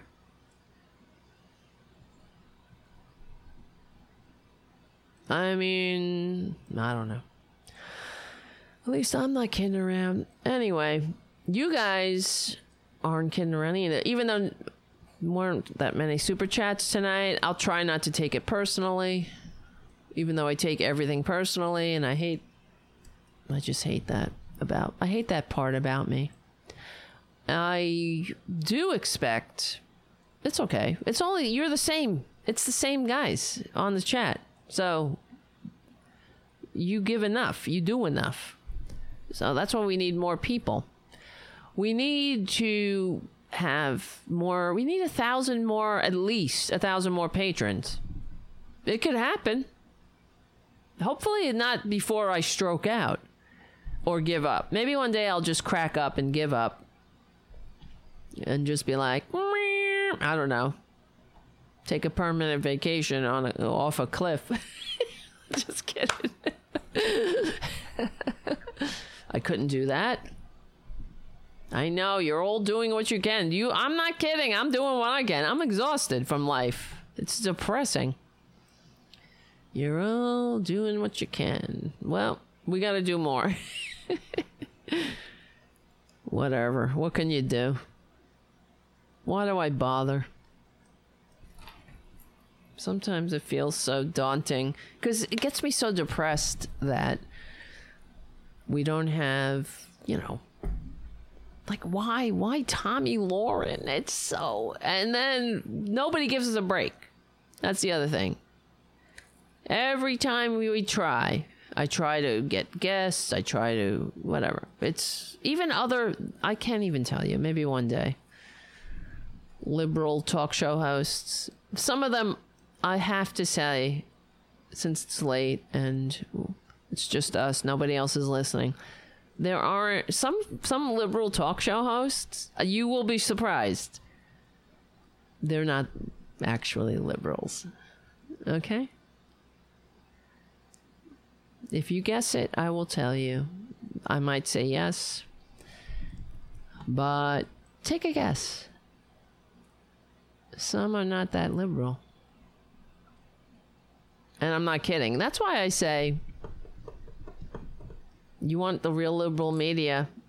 Maybe this show sucks. That's the other thing that I say to myself. Maybe I suck. I don't know. Maybe I do. Maybe I'm not thinking clearly, and I think the show is kind of doing something, and maybe it's not. That's what goes on in my head, and I'm like, why? Why do I keep... Why shouldn't I? Maybe I should spend my time volunteering at an animal shelter. You know what I mean? Instead of... And just narrowing it down. Narrowing my limited lifespan into where I can maybe make a difference. Instead of constantly being frustrated and disappointed in... Because I also... That's the other thing. Because I expect more from so-called liberals. And then when I find out things... And I find... It is kind of makes me sad. But I'm talking about... There are some liberals that are on the liberal sphere of broadcasters, and they're not liberal. They are not liberal at all. They're not liberals. And I think if you know Ron Placone, you might know who I'm talking about. I can't say it out loud. But if somebody said it on the chat, I might nod. Not Don Lemon? It's not Malloy. No, he's for real. Malloy is the real deal. Yeah, fake-ass liberals, like, for real. Like, not liberal. Do not have the liberal heart. Do not believe in liberals, the liberal causes. There may be socially liberal, but everything else is not liberal. Then, I mean, in their hearts. And somebody on the chat got it. No, it's not Randy or Nicole. Nope. So, it's not Randy, it's not Nicole, it's not Mike at all. Of course not. It's definitely not Bob Kincaid. These are real, for real. Yeah, no, Randy's the real deal. And somebody got it again. Yep. You got it. You know. I'm not kidding, by the way. I am not kidding. And maybe now that you'll hear with that a different ear, you might.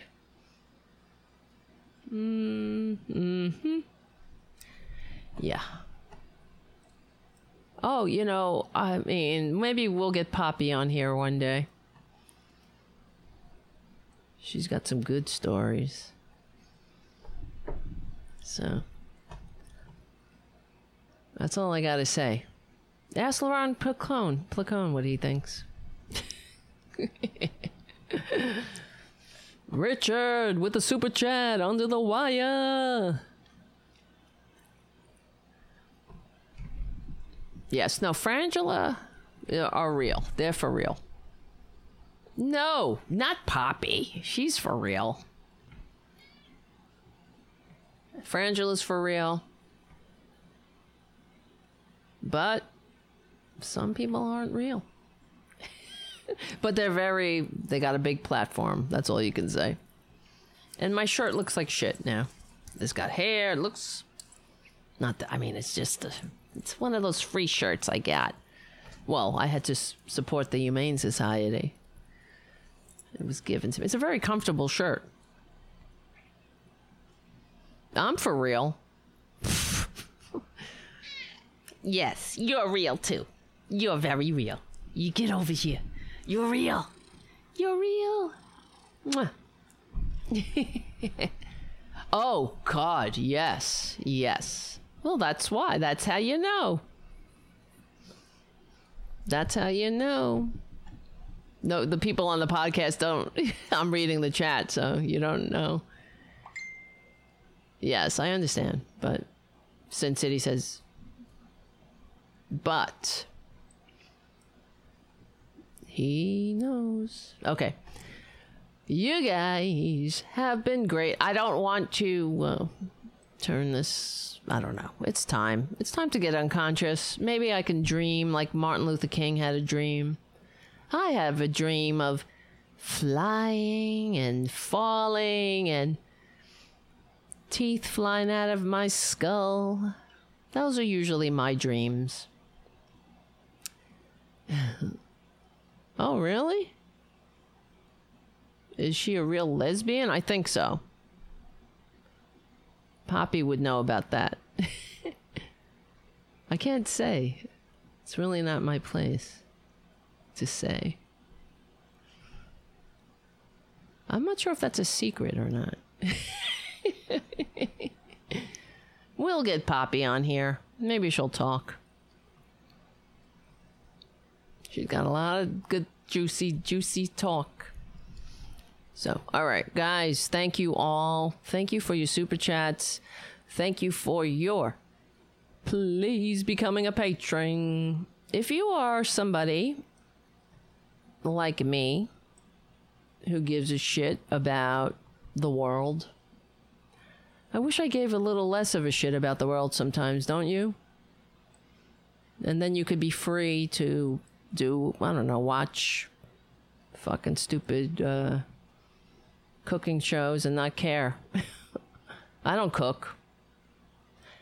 I don't know. Never had to cook, really. I live in New York. And what else? So if you're like me and you want the show to continue and you wanted to expand into maybe a daily show and maybe get to a point where we could hire people and we'll still have cats roaming around, don't worry. But maybe it will be a little less annoying, a little less sucky, a little less technical problems. Maybe some people will actually want to come on the show. You know what I mean? They won't ghost me. They won't treat me like I'm a nobody. And they will actually care enough to elevate another liberal voice in this goddamn black endless pit of Dante's 15th circle of hell, known as the United States of serfs and lords. So, who's been at it for 20 years? Stephanie? Sin City? Yes, she has. Anyway, this is not just my show. At this point, I'm putting it on you. If the show fails, you have failed. You failed the show. It's sort of like the United States. If you aren't in the 1%, it's not the United States. You failed. Not the US, not the system. So we're going to go with that route. We're going to go with, if this show fails, it's not me who failed. I'm going to blame you. I'm going to blame Greg and Darth and Haiku and Robin and Patricia and Peter and Resist Evolve and Sin City and Shannon and Jim. Who else can I blame? Richard, of course. It's his fault. Terry. Oh, yes, it's definitely her fault. Peter. Darth. I said Darth. Peter Griffin.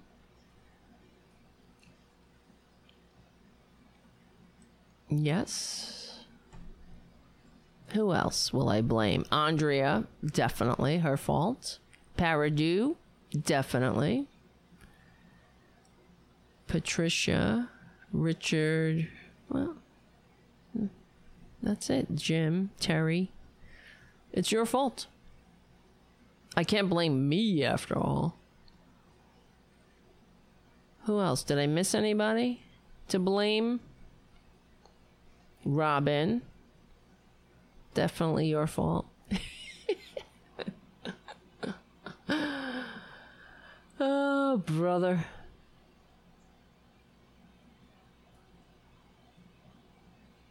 You're in trouble with your church because you're outspoken.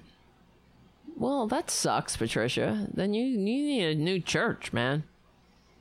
You need a progressive church. You should start a progressive church.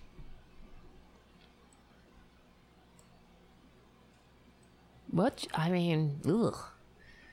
Church should be progressive, shouldn't it? All church. Yes, it's definitely Robin and Greg's fault. I'm blaming Greg. That's funny. Which is harder, bringing Tara more listeners or converting corporate Dems? Ooh. Who knows? Those might be equally tough. I don't know. I don't know how many people listen. Maybe it's hard because it's also we get more listeners through the week too. It's not that everybody joined during the show. And they listen on iTunes, they listen on here, they listen on Progressive Voices. So we do get a few, I don't know. There's more than that are listening now. That's for sure. Thousands. But to make people take the extra step and actually support the show, that's tough. It really is. I mean, we have 150,000 likes on Facebook. And, I mean, the fucking site makes no money or anything. You know what I mean? So it's hard getting people to do things. That's partly because people are so inundated with constant requests for their time, their this, their that, a donation, or this, or that, or be a patron. Every show, be a patron, be a patron. So, it is really about consistency, and yeah, that's how it works. But it really is also about momentum. That's why I try to do as many shows as I can, because you never know who you could pick up. You find somebody, it's like the same thing. I listened to Mike Malloy one day. I never heard him before. This was years ago. I was in my car. I was listening. And I was like, who is this man? I love this person. And I got home, I drove home, and I stayed in my car listening to his show. That was a random... It so happened that I tuned into him. But he was on a regular radio station at the time, so... And now, a lot of people has a lot of options. That's why it's also important for everybody to share the show, and the more people share, and they do give the show a good review on iTunes, stuff like that, that helps. It would help if some effing other liberal might, like I was hoping that AOC would come on the goddamn show, give me a fucking break. That would help. I don't know, I'll cut down that video from her when I called in and make it a little clip, but it's not the same. It ain't the same. You know what I mean? All right, everyone. It is Peter's fault, too. I know. Everyone's fault. Sin City's fault. Whose fault? Who else? It's all your fault. Banterboard's fault. Yes. Thank you for the super chat. Under the wire. You're funny. Number one, he writes. Number one in self-doubt, maybe? In disparity? It's despair, not disparity. I say disparity so much. Number one in despair. It is my fault. I know, Robin. She's pointing it right when they say you point your finger 5.4 point back right at you. When you blame. I'm not blaming anybody. It's fine. Whatever. I don't care anyway. It's sour grapes anyway. You guys are fun. And you make me want to keep going. It really... You do. Even though I feel like quitting approximately every 15 minutes. But that's the way my life has been. I feel like quitting my entire life approximately every 15 minutes for the past, I don't know, couple of decade and a half, 3, 4, 5 decades. I don't know. So, we gotta keep going anyway. We are doing what we can do to make the world a better place. All right. Everybody's probably like, who is this fucking bitch? I gotta go. It's time. It is time. In the meantime, who knows? Maybe I'll do another show tomorrow. I should probably just maybe do an hour or two instead of like another. What is it? It's 11:30 already? Holy shit. Oh my God, Robin. You didn't have to do that. Another super chat. Oh, you know what I wanted to play? This is bullshit. I wanted to play the Angela Davis clip. Let's play that as the last thing, and then we'll get out of here. I hope that nobody... I might have to play it again, because it's a good one. So, because I was watching that Dick Cavett with Lester Maddox, and this Angela Davis, you know how it just annoyed me that Lester Maddox asshole going on about, what about white people? What about white people? And anyway, here's Angela Davis. Black women, I had a natural, and they, I suppose, thought that I might be a, quote, militant.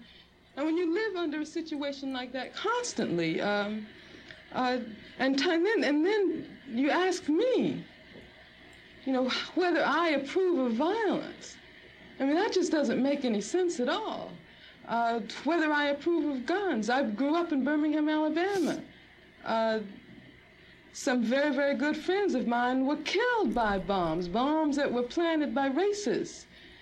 I remember from the time I was very small, I remember the sounds of bombs exploding across the street, our house shaking. I remember my father having to have guns at his disposal at all times because of the fact that at any moment we might expect to be attacked. The man who was at that time in complete control of the city government, his name was Bull Connor, would often get on the radio and make statements like, niggers have moved into a white neighborhood, we better expect some bloodshed tonight. And sure enough, there would be bloodshed. After the 4 young girls who lived, one of them lived next door to me. I was very good friends with the sister of another one. My sister was very good friends with all 3 of them. My mother taught one of them in her class. My mother, in fact, when the bombing occurred, one of the mothers of one of the young girls called my mother and said, can you take me down to the church to pick up Carol? We heard about the bombing, and I don't have my car. And they went down, and what did they find? They found limbs and heads strewn all over the place. And then after that, in my neighborhood, all of the men organized themselves into an armed patrol. They had to take their guns and patrol our community every night because they did not want that to happen again. I mean, that's why when someone asks me about violence,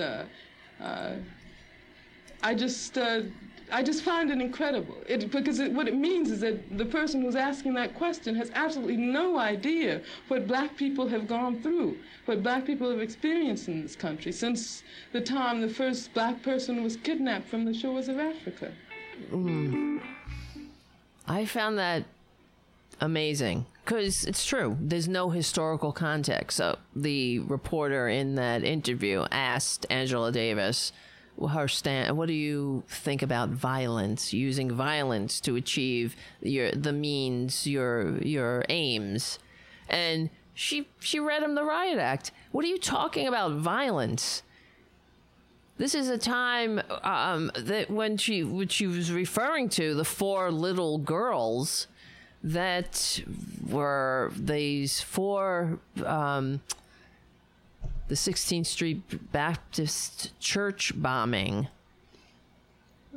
occurred what year? 1963. 4 members of a local Ku Klux Klan chapter planted at least 15 sticks of dynamite attached to a timing device beneath the steps located on the east side of a church.